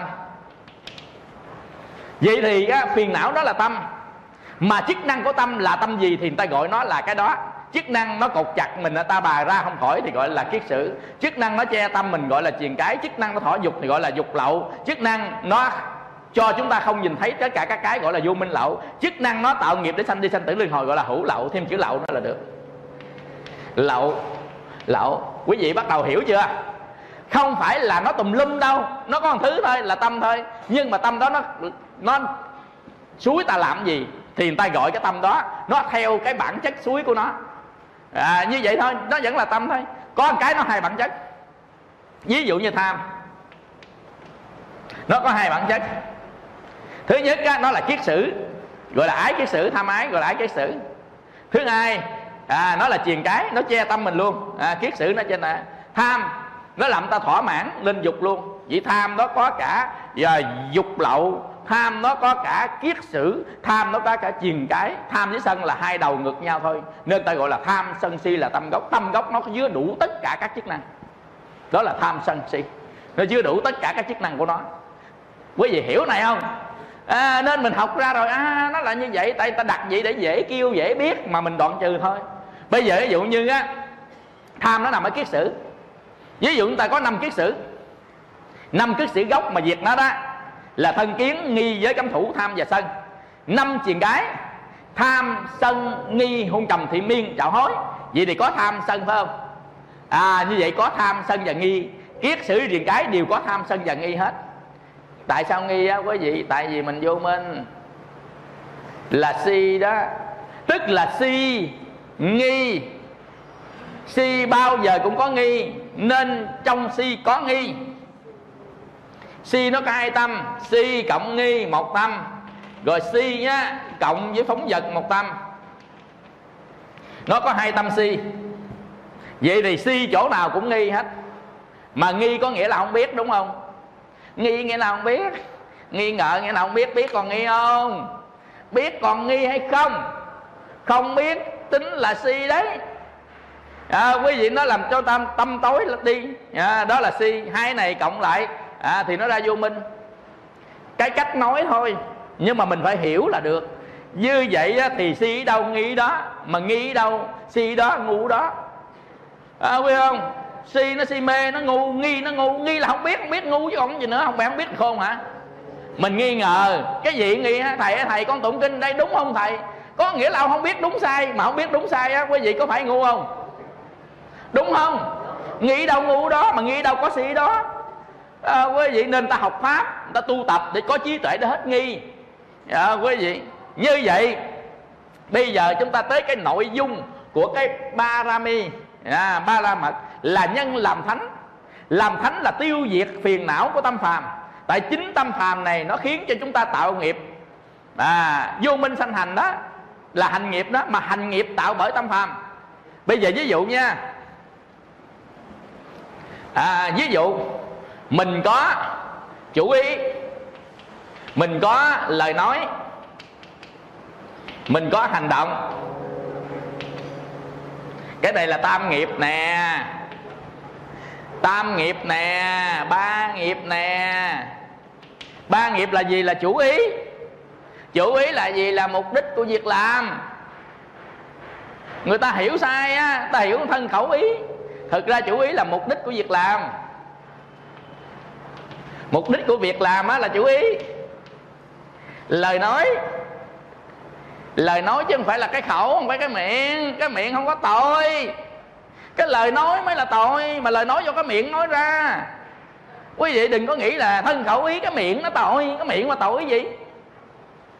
Cái miệng để ăn tội cái gì? Cái lời nói bởi cái miệng mới tội. Tội là chỗ lời nói của cái miệng chứ không phải là khẩu. Nên người ta gọi là khẩu nghiệp, chứ thực ra cái lời nói nghiệp. Mình học mình phải biết nó là cái gì, chứ đừng có người ta nói sao có hiểu y vậy là nó sai. Khẩu nghiệp vì cái miệng mình là nghiệp. Lời nói của cái miệng mới là nghiệp. Cái miệng ông nín thinh đi, nghiệp đâu ra? Có gì hiểu không? Cái lời nói mới là cái nghiệp khẩu. Nghiệp khẩu chính là lời nói của cái miệng, chứ không phải cái miệng là khẩu nghiệp. Rồi hành động. Hành động là gì? Là cái nhúc nhích của cái thân á. Cái thân mình nhúc nhích là hành động. Tại nhúc nhích nó ảnh hưởng đến xung quanh, ảnh hưởng tới mình, ảnh hưởng tới xung quanh. Nên ảnh hưởng tới xung quanh mà làm cho ta vui thì nghiệp thiện. Ảnh hưởng tới xung quanh làm cho ta khổ là nghiệp ác. Tác ta là ác, vuốt ve là thiện. Quý vị hiểu không? Làm cho ta vui là thiện, tác là ác. Cái này là sự thật thôi. Quý vị đừng có nghĩ gì thô tục ở đây hết á. Mà đó là sự thật. Mình làm sao nhẹ nhàng, dụ gặp con chó vuốt nó là thiện đó, mình tác nó một cái là ác. Nó khổ và nó vui. Nó vui là thiện, nó khổ là ác. Mà vui với khổ là gì vậy? Dễ chịu và khó chịu là liên quan tới cảm thọ của con chó đó. Tức là mình làm sao mà mình phải để ý tới cảm thọ của người ta. Cảm thọ của người ta khổ là cảm thọ khổ đó, cảm thọ người ta lạc là cảm thọ lạc đó. Vậy là vui với là dễ chịu hoặc là khó chịu. Nên mình nói lời cho người ta khó chịu là mình làm ác đó. Nói lời ta dễ chịu là thiện. Vậy là thiện ác nằm trong cảm thọ của người khác. Mình học kinh phải học tới vậy đó. Khi học tới vậy đó mình tu dễ lắm. Mình biết mình nói lời người ta cảm thọ làm sao, đó là thiện ác của người ta. Quý vị, thiện ác của mình là tác dụng cảm thọ của người khác. Rồi ơi, cái đó sự tương quan đó, người ta nhìn bằng mắt pháp, luôn luôn lúc nào mình cũng nhìn nó thể chân đế mà mình tu tập đó là vậy đó. Cảm thọ đâu có riêng ai. Thì chúng ta nhìn cảm thọ là nhìn chân đế chứ gì nữa. Nó đâu có riêng ai đâu, nó đâu quy ước đâu. Cảm thọ tức là cái cảm giác dễ chịu hoặc khó chịu, hoặc không dễ chịu không dễ chịu của tất cả chúng sanh. Đâu có riêng ai đâu. Mà cái gì không có riêng ai đó là chân đế à. Mà cái gì chân đế á quý vị là đó gần Phật á. Còn gì tục đế á, là gần ma.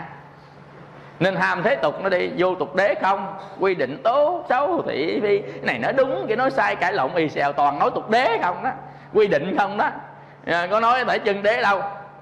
Quý vị, như vậy đó là chủ ý là gì? Chủ ý là gì? Là mục đích. Mình đi đến đây để làm gì sáng nay á? Ở nhà mình có cái ý đi chùa không? Không có ý sao tới đây? Vậy muốn đến đây làm gì? Để tu phải không? Vậy chủ ý tu á, nghiệp thiện, chủ ý tu nghiệp ác. Mình đi đến chùa, mình đi đến đây á, mình thấy á, cái tượng đồng ở chùa đẹp mà để hở, hôm qua thấy rồi. Bữa nay đi đến đây chủ ý đi đến chùa không phải là tu, mà cái mục đích mình đi tới chùa muốn ăn cắp cái tượng đó đó. Khi người ta lên đây ta ngồi tu hết, vắng ở dưới không ai giữ hết, chúng ta muốn ăn cắp cái đó đó. Cũng đi chùa nhưng với chủ ý gì? Chủ ý ăn cắp đồ. Ác rồi. Quý vị hiểu không? Cái đó là mục đích của tất cả các lời nói và hành động. Thì cái đó được gọi là chủ ý. Đây gọi là ý nghiệp. Ý nghiệp là cái chủ ý ở trong tâm của mình, chứ không phải cái ý. Chứ không phải cái ý á, là cái suy nghĩ. Tuy nhiên cái ý là cái suy nghĩ đó, nhưng mà nó gieo nghiệp nằm ở chỗ chủ ý, chứ không phải gieo nghiệp nằm ở chỗ hành quẩn.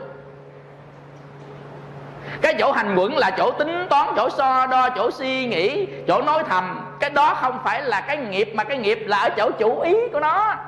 Là mục đích của nó làm gì, mình tính toán để làm cái gì. Ví dụ mình tính toán 1 + 1 = 2 để giúp ba mình, đó là thiện, giúp người ta. Tính toán 1 + 1 = 2 để lấy đất của ổng. Khi ổng bệnh đó, vô mình tính 1 công, 2 công, 3 công để ổng bắt ổng ký để mình làm nợ, để ổng giao hết đất cho mình.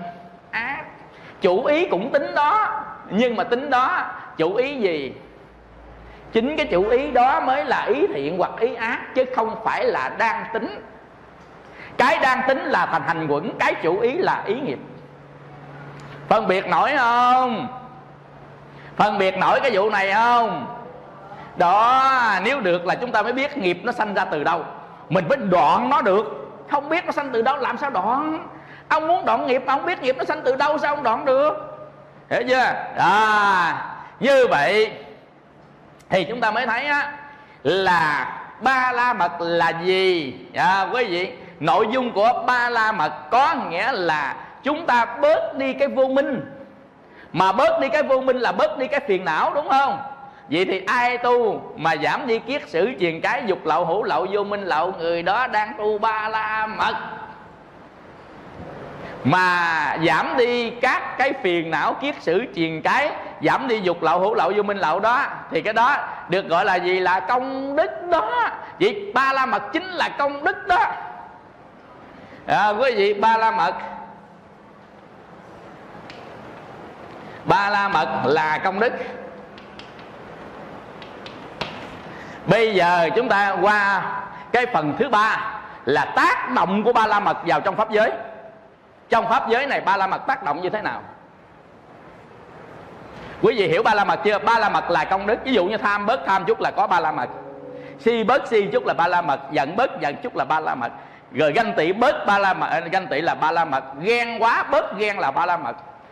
Ít nhiều mà thôi, đó là độ ba la mật. Mà quý vị biết độ ba la mật là độ làm thánh. Có nghĩa là gieo duyên với thánh là hành ba la mật, chứ không phải gieo duyên với thánh là đi chùa. Không phải gieo duyên áo thánh là mặc áo chàng. Không phải là gieo duyên với Phật là gõ bể mỏ bể chuông người ta. Mà chính cái độ ba la mật trong tâm mình có tăng trưởng hay không mới gọi là thánh. Bây giờ mình mới nói là tác động ba la mật ở trong pháp giới nè. Qua cái số 3, tác động của Ba La Mật trong pháp giới. Trời ơi, đi đâu ở trong pháp giới mà đem theo Ba La Mật cái là tuyệt đỉnh công phu luôn, bá chủ luôn. Tại độ Ba La Mật, Ba La Mật càng nhiều trí tuệ càng nhiều, Ba La Mật ít trí tuệ ít. Không có Ba La Mật là toàn là vô minh với si mê. Cái người không có Ba La Mật là toàn vô minh với si mê. Người có Ba La Mật là trí tuệ tăng trưởng. Quý vị mà vô minh ở đâu, khổ ở đó, trí tuệ ở đâu, vui ở đó. Vô minh đồng hành với khổ. Hồi nãy chúng ta đang nói tới quân tập của đau khổ đó. Vậy thì trí tuệ là ngược lại. Trí tuệ là ngược lại vô minh. Có ánh sáng đâu bóng tối việc đó là hạnh phúc ở đó. Nên người ta đi tìm hạnh phúc nhầm. Người ta thấy ông đó mình khoái mà mình cưới ông về cho được hạnh phúc. Dạ không à, chỉ hạnh phúc được vài ngày thôi à, không có nhiều đâu. Chỉ có trí tuệ mới gọi là hạnh phúc đẳng cấp mãi mãi. Nên người nào muốn hạnh phúc, người đó phải tu đạt được trí tuệ. Có nghĩa là người đó phải có Ba La Mật. Có Ba La Mật mới có hạnh phúc. Không có Ba La Mật đừng có hòng để giàu cho sống với người yêu, giàu cho sống với người thương cũng làm khổ nhau như chơi. Quý vị, cái này là cảnh cáo, cảnh báo nói thật luôn đó. Giàu cho con mình thương nó thật thương, mình không có trí tuệ, nó không có trí tuệ, hai ông ngu sống với nhau là làm khổ với nhau suốt ngày. Thấy nói thiệt đó quý vị, phải làm độ Ba La Mật. Như vậy thì trong kinh nói như thế này nha. Một người được thọ ký của chư Phật Bích Chi A La Hán, tức là một người chúng ta mà được ba vị này thọ ký. Quý vị, thì nếu một cái vị sau khi thọ ký tu Ba La Mật. Tu Ba La Mật là tu gì không biết, ông tu pháp gì tôi không cần biết. Nhưng mà ông mòn tham sân si, mòn kiết sử truyền cái, mòn dục lậu, hữu lậu, vô minh lậu là ông tu Ba La Mật. Pháp gì cũng được, tụng kinh cũng được, ngồi thiền cũng được, ông làm phước cũng được, cúng dường cũng được, bố thí cũng được, cái gì cũng được. Miễn sao mà trong tâm của ông hạn chế bớt những cái tâm ác đó thì ông có Ba La Mật. Như vậy cái người mà tu Ba La Mật như vậy thì sau khi được thọ ký mà tu 4 A Tăng Kỳ kiếp và 100.000 đại kiếp,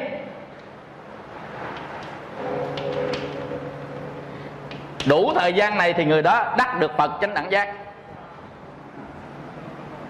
Vì Đức Phật Thích Ca sau khi Phật Nhiên Đăng thọ ký 4 A Tăng Kỳ kiếp và 100.000 đại kiếp tu tập, Đức Phật Thích Ca tới vào ngày rằm tháng 4 năm 624 trước công nguyên ở tại Ấn Độ. Đó là đúng 4 A Tăng Kỳ kiếp và 100.000 đại kiếp. Nên Đức Phật Thích Ca đắc quả chánh đẳng chánh giác, quả Phật. Thời gian tu tập sau khi thọ ký nha, sau khi được Phật Nhiên Đăng thọ ký nha, thì cái vị này phải tu 4 A Tăng Kỳ kiếp và 100.000 đại kiếp.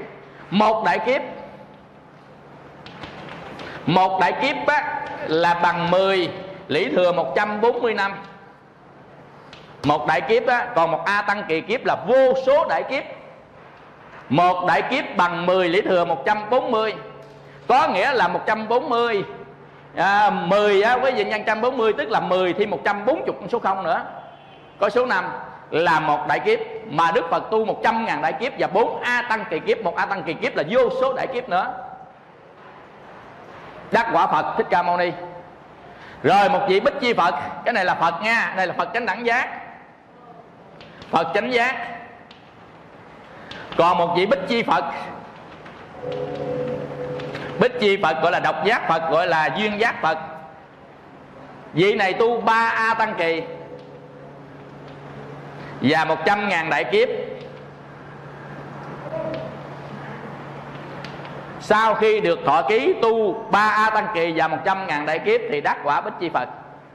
Còn một vị A La Hán sau khi thọ ký tu 2 A Tăng Kỳ và 100.000 đại kiếp, đắc quả A La Hán. Nên A La Hán tu ít hơn Phật 2 A Tăng Kỳ kiếp.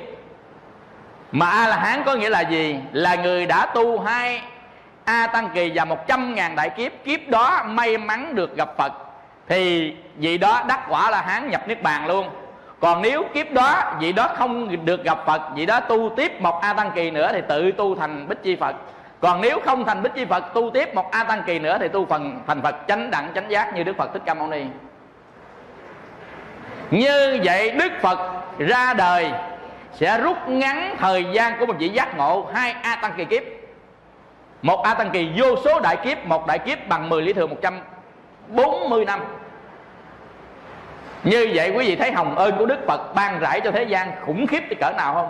Rút ngắn thời gian đau khổ. Mình thời gian đau khổ một kiếp có 100 năm mà mình thấy khổ tới cỡ nào chưa?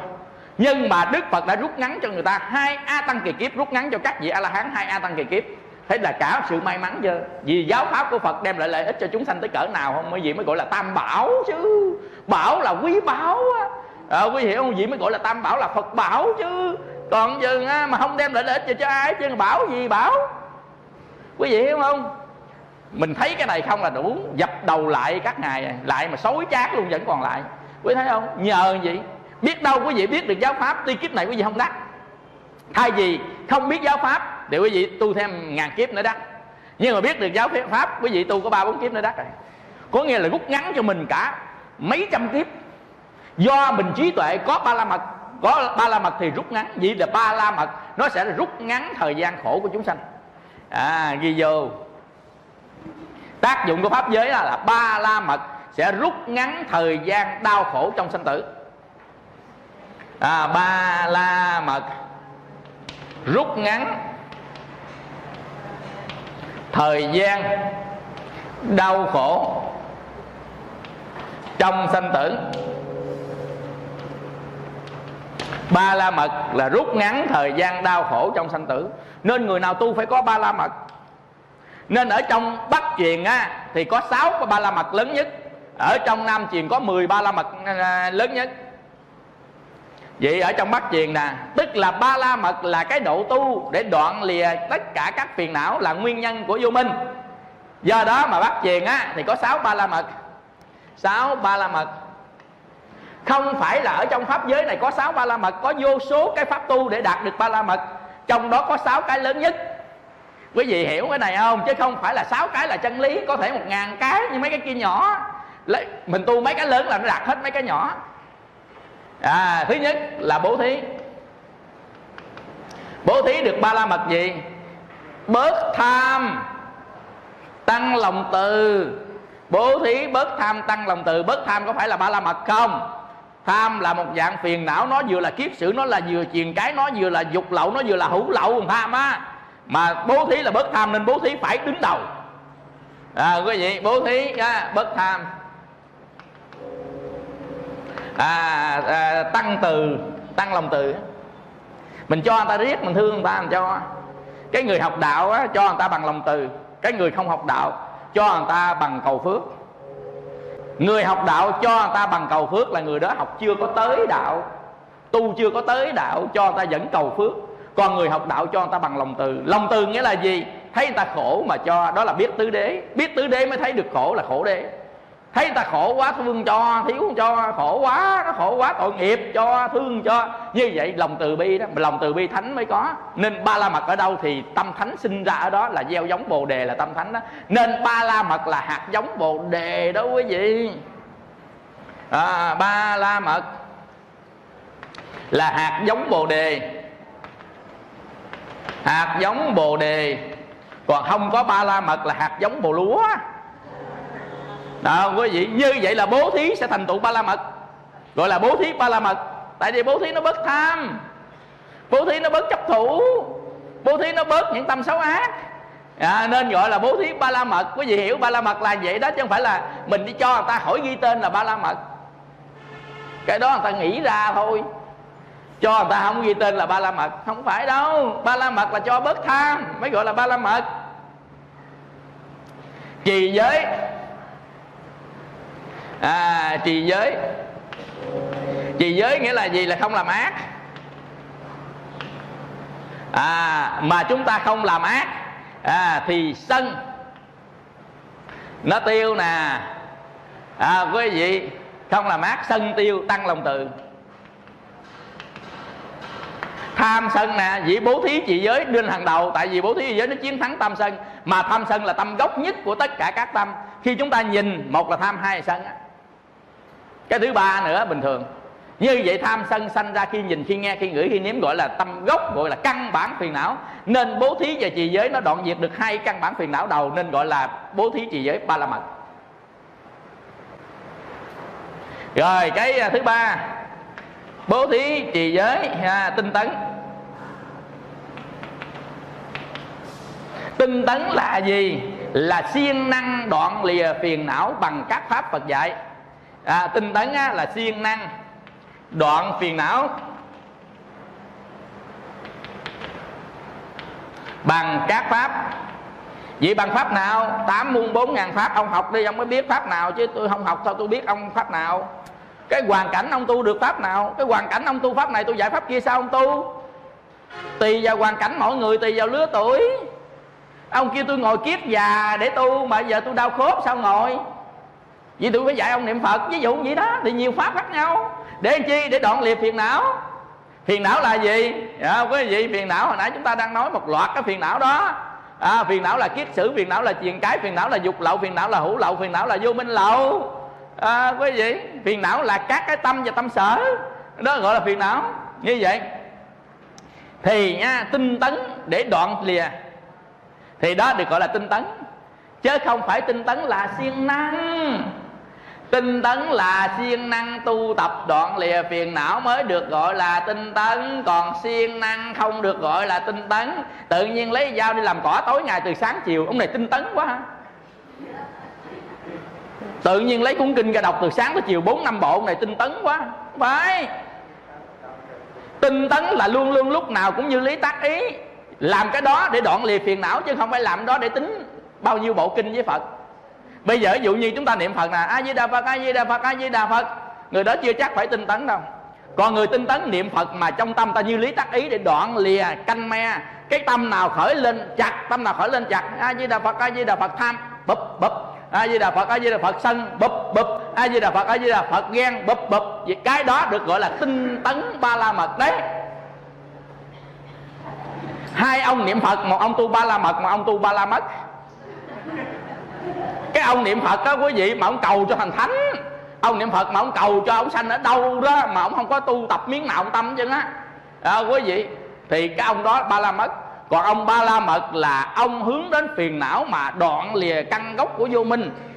Nổi lên gì đập, nổi lên gì đập bằng câu niệm Phật, thì ông này mới gọi là tinh tấn ba la mật. Tuy đó là một pháp thôi mà hàng trăm hàng ngàn pháp lên. Thứ tư là nhẫn nhục. Nhẫn nhục là gì? Là đè nén không cho phiền não nó dậy lên. Nhẫn nhục là đè nén không cho phiền não nó dậy lên mới gọi là nhẫn nhục. Nhẫn nhục là đè phiền não, nó cũng dính tới phiền não nữa Nhẫn nhục là đè phiền não. Ví dụ như sân nổi lên, tham nổi lên, giận hờn ghét ghen nổi lên, đè xuống luôn, không cho nó ra khẩu và ý và thân. Đè nó từ phía bên trong, tâm nó khởi lên, ý nó có chủ định phải không? Đập tan từ trong ý luôn. Đập tan không được từ trong ý, đập tan khẩu, đập tan thân, tức là không cho nó ra ngoài, không cho nó nói và không cho có chủ ý luôn. Như vậy thì gọi là nhẫn nhục. Cái chữ nhẫn nhục nghĩa là gì đó? Nhẫn nhục có nghĩa là đè nén nó, không cho nó xuất hiện luôn. Mà đè nó biết nó phải chết, là nó phải mất. Quý vị hiểu không? Đó là gì? Là đè phiền não. Rồi thứ năm là thiền định. Thiền định là gì? Thiền định là 4 thiền 5 định đó. 4 thiền 5 định có nghĩa là gì? Là cõi trời dục và cõi trời sắc, bỏ dục giới lên sắc và vô sắc, gọi là thiền định. Nên vào 4 thiền 5 định có nghĩa là người ta tu bỏ cõi dục lên cõi sắc, cõi vô sắc, tu lên cao hơn. Mà bỏ cõi dục thì là bỏ cái gì? Bỏ tham dục. Vậy thì bỏ tham đắm sáu trần. Bỏ tham đắm sáu trần có nghĩa là bỏ lòng tham nữa. Bỏ tham sáu trần. Bỏ tham sáu trần. Rồi cuối cùng 6 tuệ. Tuệ là gì? Là vipassana đó, là trí tuệ phát sanh. Trí tuệ phát sanh có nhiều cách để tu, trong đó có một cách trực tiếp là Vipassana. Vipassana là gì? Đi biết đi, đứng biết đứng, nằm biết nằm, ngồi biết ngồi. Cái gì nó đang diễn ra mình không biết là vô minh, vậy cái gì diễn ra mình biết là tuệ, đúng không? Như vậy thì Vipassana có nghĩa là gì? Là luôn luôn lúc nào cũng nhận diện thân thọ tâm pháp, gọi là thiền tứ niệm xứ. Thiền tứ niệm xứ là luôn luôn lúc nào cũng nhận biết cái xảy ra trên thân và tâm của mình, gọi là thiền tứ niệm xứ, gọi là thiền tuệ, gọi là minh sát tuệ, là thiền tứ niệm xứ. Quý vị không? Như vậy hồi nãy chúng ta nói cái gì nó đang diễn ra trên thân và tâm của mình không nhận biết được thì là vô minh, mà nhận biết được là trí tuệ rồi, nên thiền đó được gọi là thiền tuệ. Đó, tu tập thiền tuệ nên mới có trí tuệ. Nên đi biết đi, đứng biết đứng, nằm biết nằm, ngồi biết ngồi, mình nói chuyện biết nói chuyện, nhúc nhích biết nhúc nhích, cảm giác biết cảm giác, cảm thọ biết cảm thọ. Cái đó gọi là môn thiền tập Vipassana. Ai muốn tìm hiểu môn này lên trên mạng đánh thiền Vipassana bài số 1 thầy Thích Trí Huệ, ra luôn cả 100 bài. Dạy từ bài 1, 2, 3, 4. Dạy lớp cơ bản 100 bài, lớp nâng cao 100 bài, hết trơn kinh ở trong đó luôn. Dạ, hết thiền tập Vipassana để tăng tuệ nào quý vị biết không? Nguyên nhân của đau khổ là vô minh, vậy nguyên nhân của hạnh phúc là trí tuệ. Vậy là cái thứ 6 của Ba La Mật. Quý vị hiểu không? Như vậy thì tại sao gọi là lục độ Ba La Mật? Cái đây là 6 Ba La Mật, gọi là lục độ Ba La Mật. Lục là 6 độ, tức là 6 cái nhánh của Ba La Mật. Như vậy thì lục độ Ba La Mật là gì? Là các phương pháp tu đoạn lìa phiền não lớn nhất. Lớn nhất có nghĩa là những phiền não lớn đập hết, mà mấy thằng lớn đập thì mấy thằng con nó tiêu. Quý vị hiểu này không? Nên không cần phải đập hết, mà đập mấy ông dẫn đầu thôi. 6 ông dẫn đầu này đập hết là mấy ông nhỏ nhỏ tiêu hết. Nên thành tựu 6 Ba La Mật hoặc thành tựu 10 Ba La Mật thì tất cả các cái nhỏ nhỏ của phiền não nó tiêu hết. Nên ai tu 6 cũng được, tu 10 cũng được. Tu 6 theo Bắc Truyền, tu 10 theo Nam Truyền, nhưng cuối cùng vẫn đập phiền não giống nhau. Quý vị đừng có nghĩ tới hình thức tu, mà nghĩ tới cái kết quả của tu mới là cái gốc. Quý vị thấy không? Ông tu cỡ nào cũng được, ông niệm Phật cũng được nữa, ông trì chú cũng được nữa, ông ngồi thiền cũng được. Nhưng cái gốc ông có đoạn được cái phiền não hay không? Nếu đoạn được là ông có Ba La Mật, không đoạn được thì không có Ba La Mật. Cái cách tu là phương tiện, kết quả tu mới là cái quan trọng. Ông qua sông, ông chèo xuồng được không? Ông bơi được không? Ông đi bè được không? Ông đu dây được không? Được hết. Ông đi cầu được không? Được luôn. Như vậy miễn sao ông qua tới sông thôi chứ. Như vậy tất cả các cái để giúp ta qua sông là phương tiện. Nên những cái điều xung quanh đời sống tu tập của mình là phương tiện để đi đến Ba La Mật, thì cái người đó tu đúng. Cái người nào tu cho vàng trời mây nước, về mặc 10 mấy cái áo chàng, rồi đeo vòng, đeo vàng, đeo chuỗi, chuỗi toàn là ngà voi được không á quý vị? Nhưng tham sân si còn nguyên.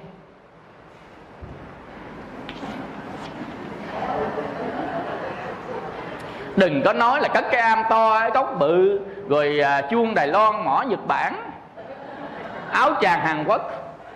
Cuối cùng ông không có một miếng Ba La Mật nào hết, là ông gieo duyên với ma rồi ông ơi. Gieo duyên với Phật phải gieo duyên Ba La Mật. Lục độ Ba La Mật là Bồ Tát hạnh nè, quý vị. Nên lúc nào niệm Phật cũng phải hướng đến tâm phiền não mà đoạn.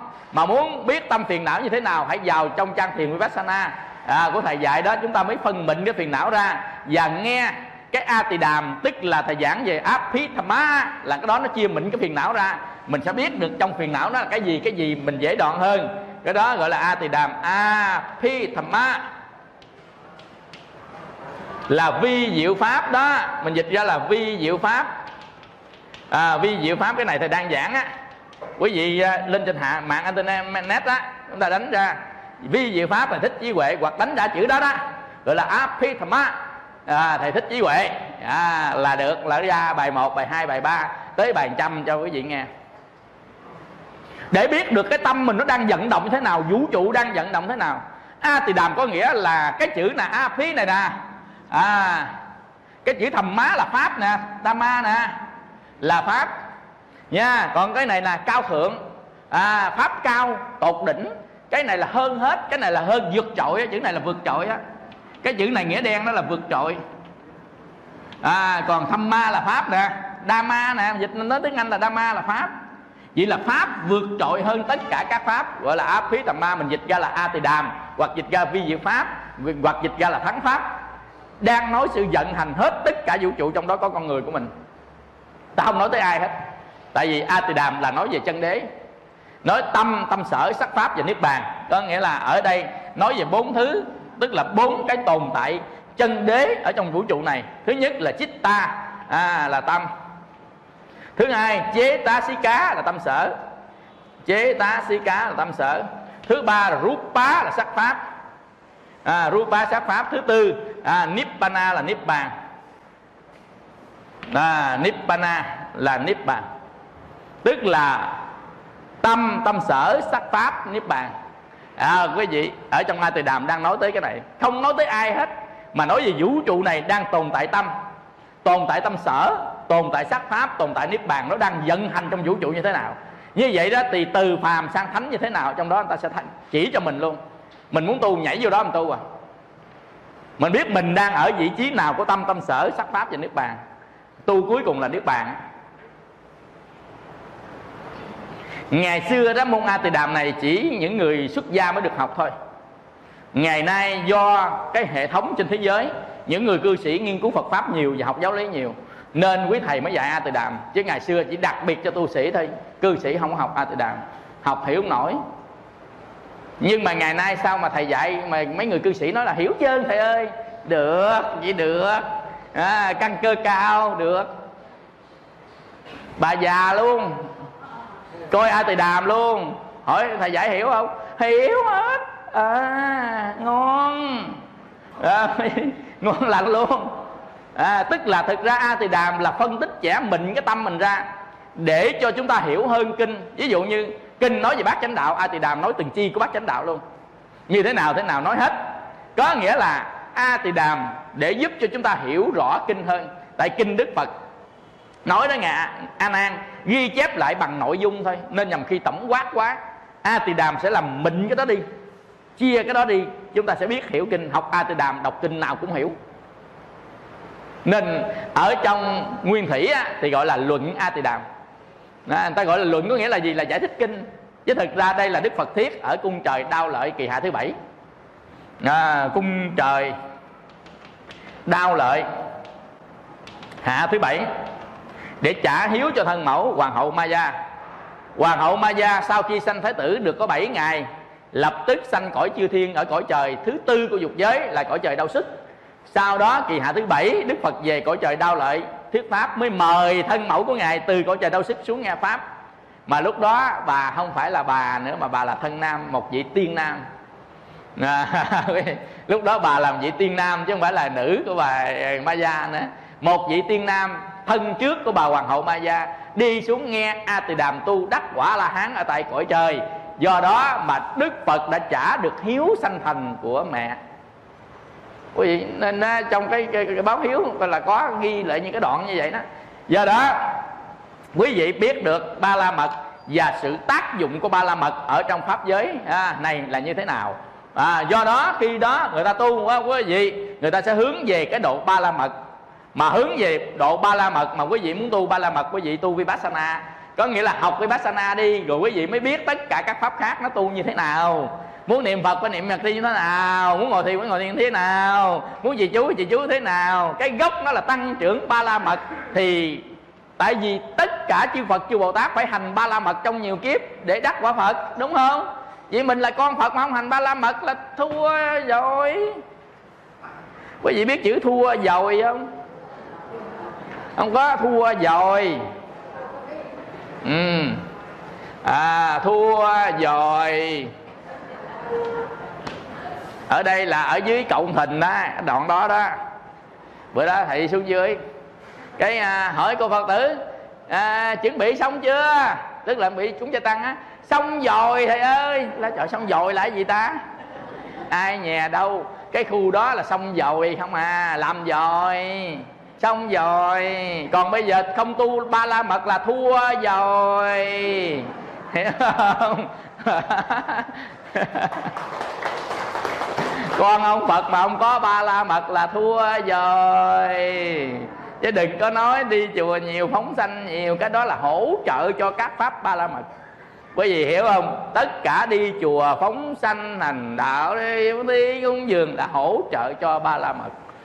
Ba La Mật là cái đoạn tiêu diệt các cái tâm gây cho mình vô minh. Do đó làm bớt vô minh, phải đoạn tâm gây cho mình vô minh bằng các pháp ba la mật và giới. Pháp ba la mật phải ở trong giới, nên trong cái ba la mật thứ ba là có trì giới, bố thí. Trì giới là thứ hai đó, phải có trì giới đó. Quý vị, nên trì giới vẫn là một pháp ba la mật. Nên người ta không biết, tính đâu 5 giới cấm là bình thường. 5 giới cấm là một pháp ba la mật đó quý vị. Nên chúng ta giữ giới là nó tiêu diệt được phiền não, chứ không phải là bình thường đâu. Nên nó giới lực còn, Phật pháp còn là chỗ đó. Giới lực làm pháp ba la mật. Nên mình nhìn ở góc độ ba la mật mình mới thấy nó quan trọng, chứ đừng nói giới Phật đặt ra làm giữ, không phải đâu. Mà đó là các cái sở hành ba la mật của mình đó. Nên người nào trước khi đập đầu cá dừng tay lại, không đập nữa, là chúng ta sẽ đoạn diệt được tâm ham ăn, đoạn diệt được tâm ác pháp. Như vậy thì đoạn diệt được tâm tham, tâm ác pháp, là đoạn diệt các cái nhân tố làm nên vô minh. Nên người ta giữ được một giới là tăng trưởng về tuệ, một giới là giới sanh định, định sanh tuệ, là tăng trưởng về trí tuệ. Mà tại vì nhiều ngày nhiều tháng nó mới tăng, nhằm khi mình giữ cái mình không thấy tăng, cái mình tính đâu nó không tăng. Nhưng nó phải tác dụng từ từ các pháp khác nó mới tăng trưởng trí tuệ mình lên. Giữa học Phật pháp nhiều tăng trưởng trí tuệ, tu nhiều tăng trưởng trí tuệ, giữ giới nhiều tăng trưởng trí tuệ. Từ từ chúng ta mới thấy, chứ còn bây giờ chúng ta không thấy nữa. Nên tu từ từ đắc nào không hay. Nên là thôi hết giờ rồi. Nên cũng rất là cảm ơn quý vị. 1 tiếng 45 phút. Tức là nãy giờ mình nói chuyện là 1 tiếng 45 phút, còn 15 phút nữa là 2 tiếng rồi đó, hiểu không? Vậy là cũng được rồi. Thường dạy có 1 tiếng hoặc 1 tiếng rưỡi. Bây giờ mình là tặng thêm 15 phút rồi đó. Nên hôm nay chúng ta chia sẻ cho cái bài là ba la mật là gì, để quý vị hiểu hơn về ba la mật và tác dụng của ba la mật ở trong pháp giới nó như thế nào. Rồi về nhà mình chỉ có việc tu thôi. Ba la mật tu ngàn pháp chứ không phải một pháp đâu. Mà cái nào làm cho mình mòn tham, mòn sân, mòn giận, mòn hờn, làm tâm thanh tịnh đi là pháp ba la mật hết đấy, quý vị. Nhưng mà trong đó có 6 pháp ba la mật căn bản. Đó là bố thí, trì giới, tinh tấn, nhẫn nhục, thiền định, trí tuệ, là các pháp ba la mật căn bản nhất, lớn nhất của các pháp ba la mật. Dĩ nhiên song song bên cạnh đó còn vô số những pháp ba la mật khác, nhưng mà nó nhỏ nên mình liệt kê những cái pháp dẫn đầu tu thôi. Chứ còn mà tu nhỏ liệt kê ra sao nhớ tu. Do đó mình tu các pháp dẫn đầu ba la mật. Thì 6 pháp dẫn đầu ba la mật là lục độ ba la mật. Người nào tu lục độ ba la mật thì gọi là Bồ Tát hạnh. Quý vị hiểu không? Bồ Tát hạnh có nghĩa là tu ba la mật. Mà tu ba la mật có tu đoạn lìa phiền não. Mà tu đoạn lìa phiền não có nghĩa là tăng trưởng trí tuệ. Mà tăng trưởng trí tuệ có nghĩa là đoạn lìa vô minh. Mà đoạn lìa vô minh là đoạn lìa đau khổ. Vậy tu ba la mật là pháp tu bớt khổ. Nó đơn giản thôi à. Nên mình học pháp cái này mắc với cái kia, nên mình thấy được vậy rồi. Nên phải nhắc nhở nhau phải tu ba la mật. Nên người nào mà khổ quá than mình nó khổ quá làm sao, giờ chị ơi em tu ba la mật đi em sẽ hết khổ. Đúng, tu ba la mật hết khổ. Hết bố thí có phước. Người ta có nghĩ là bố thí có phước, mình quả báo có phước là về cõi trời rồi hết khổ. Chứ thật ra quả báo của bố thí nó hết tham. Mà hết tham ra ngoài tam giới lận, chứ không phải cõi trời không. Dĩ nhiên có phước, không ra được ngoài tam giới thì lên cõi trên. Chứ chưa đủ để mà A-la-hán để nhập niết bàn thì sẽ lên cõi trên là cõi trời. Nên bố thí sẽ về được cõi trời hoặc là lìa tam giới. Quý thấy không? Mà bố thí đó phải bố thí với lòng từ mới là bố thí ba la mật, chứ không phải bố thí cầu phước là ba la mật đâu. Bố thí với lòng từ bi, bố thí với diệt lòng tham, bố thí với diệt bản ngã ắt ta của mình, thì cái đó mới gọi là bố thí ba la mật. Quý vị hiểu không? Nên bữa nào mà có dịp sẽ nói với quý vị về hành ba la mật. Hành ba la mật của lục độ, hành ba la mật của thiền định, thiền quán. Bữa nào đi ha, bữa nào nếu mà có dịp sẽ nói với quý vị cái đề tài gọi là hành ba la mật. Bữa nay chúng ta chỉ giới thiệu ba la mật chưa có hành. Tới hành ba la mật. Hành ba la mật là 6 pháp ba la mật cộng với thiền quán và thiền định. Như vậy thiền quán, thiền định, 6 pháp ba la mật là tuyệt vời. Người nào tu đó gọi là tuyệt vời. Tu một kiếp đắc ít gì cũng phải sơ quả. Còn quý vị niệm Phật cứ niệm Phật, nhưng mà phải niệm Phật ba la mật. Có bài kinh niệm Phật ba la mật đó là niệm Phật tiêu trừ phiền não. Nên chúng ta niệm Phật hành lục độ. Lục độ đâu phải là thiện gì đâu, mà lục độ là các pháp để đoạn diệt phiền não. Nên người niệm Phật cũng tu lục độ được, người là trì chú cũng tu lục độ được. Quý vị hiểu pháp là được à, đừng có chấp pháp. Chấp pháp nghĩa là cái đó mới đúng.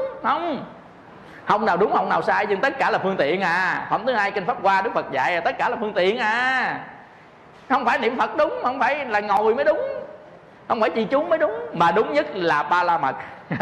Quý vị, đúng nhất là Ba La Mật mới gọi là đúng nhất. Nên chúc quý vị có một ngày tu tập được an lạc. Và rất là cảm ơn quý vị Phật tử có thời gian gần 2 tiếng, tức là tiếng 40 phút, 50 phút rồi, tiếng 50 phút rồi, để lắng nghe một bài hơi bị khô. Nhưng mà thấy quý vị đã học pháp nhiều năm rồi, nên chúng ta phải phân tích cho nó tăng. Học phải lên lớp, chứ không lẽ học ở lại lớp hoài sao? Ở lớp nghĩa là gì? Có nhiêu đó học hoài tới à. Ở lại lớp mình phải tăng đô lên chứ, mình phải lên lớp chứ, hiểu chưa? Nên quý vị bữa nay lên được lớp rồi nha. Nếu hiểu mới lên nha, không hiểu ở lại lớp. Còn không hiểu nữa đó thì về nhà kiếm cái đĩa nè, chúng ta coi lại để là Ba La Mật là gì, chùa Phước Thiện. Mai mốt quý vị trên mạng Google hoặc đưa YouTube cái gì search lên, vô đó xem sẽ thấy được bài này. Nghe đi nghe lại, tại nhiều thông tin quá nên mình phải nghe đi nghe lại, nghe tới nghe lui. Tới một ngày nào đó bừng ngộ rồi bắt đầu tu chạy đua với tuổi già chứ. Chứ hồi nãy cái số 4 nó tới thì sao? Số 4 đó là nạn đó, ác duyên á. Được cái gì? Thứ nhất là phước thọ mạng, thứ hai là tuổi thọ của kiếp người, thứ ba là cả hai, thứ tư, thứ bốn là ác duyên. Nó biết đâu một ngày nào đó nó tới thì sao? Phải chạy dắt dò lên cổ chứ. Đứa nào kêu má ơi má, bữa nay dự sinh nhật của con em má, tao đi chùa rồi, vậy là xong đó, hiểu không? Gửi nó món quà, cũng ráng mua món quà. Cháu nội sinh nhật phải không? Mua món quà ghi lại: nội chúc con sinh nhật vui vẻ, sáng này nội đi chùa. Rồi xong. Như vậy thì chúc quý vị có một ngày an lành trong ánh từ quang của mười phương chư Phật. Nam mô Bổn Sư Thích Ca Mâu Ni Phật.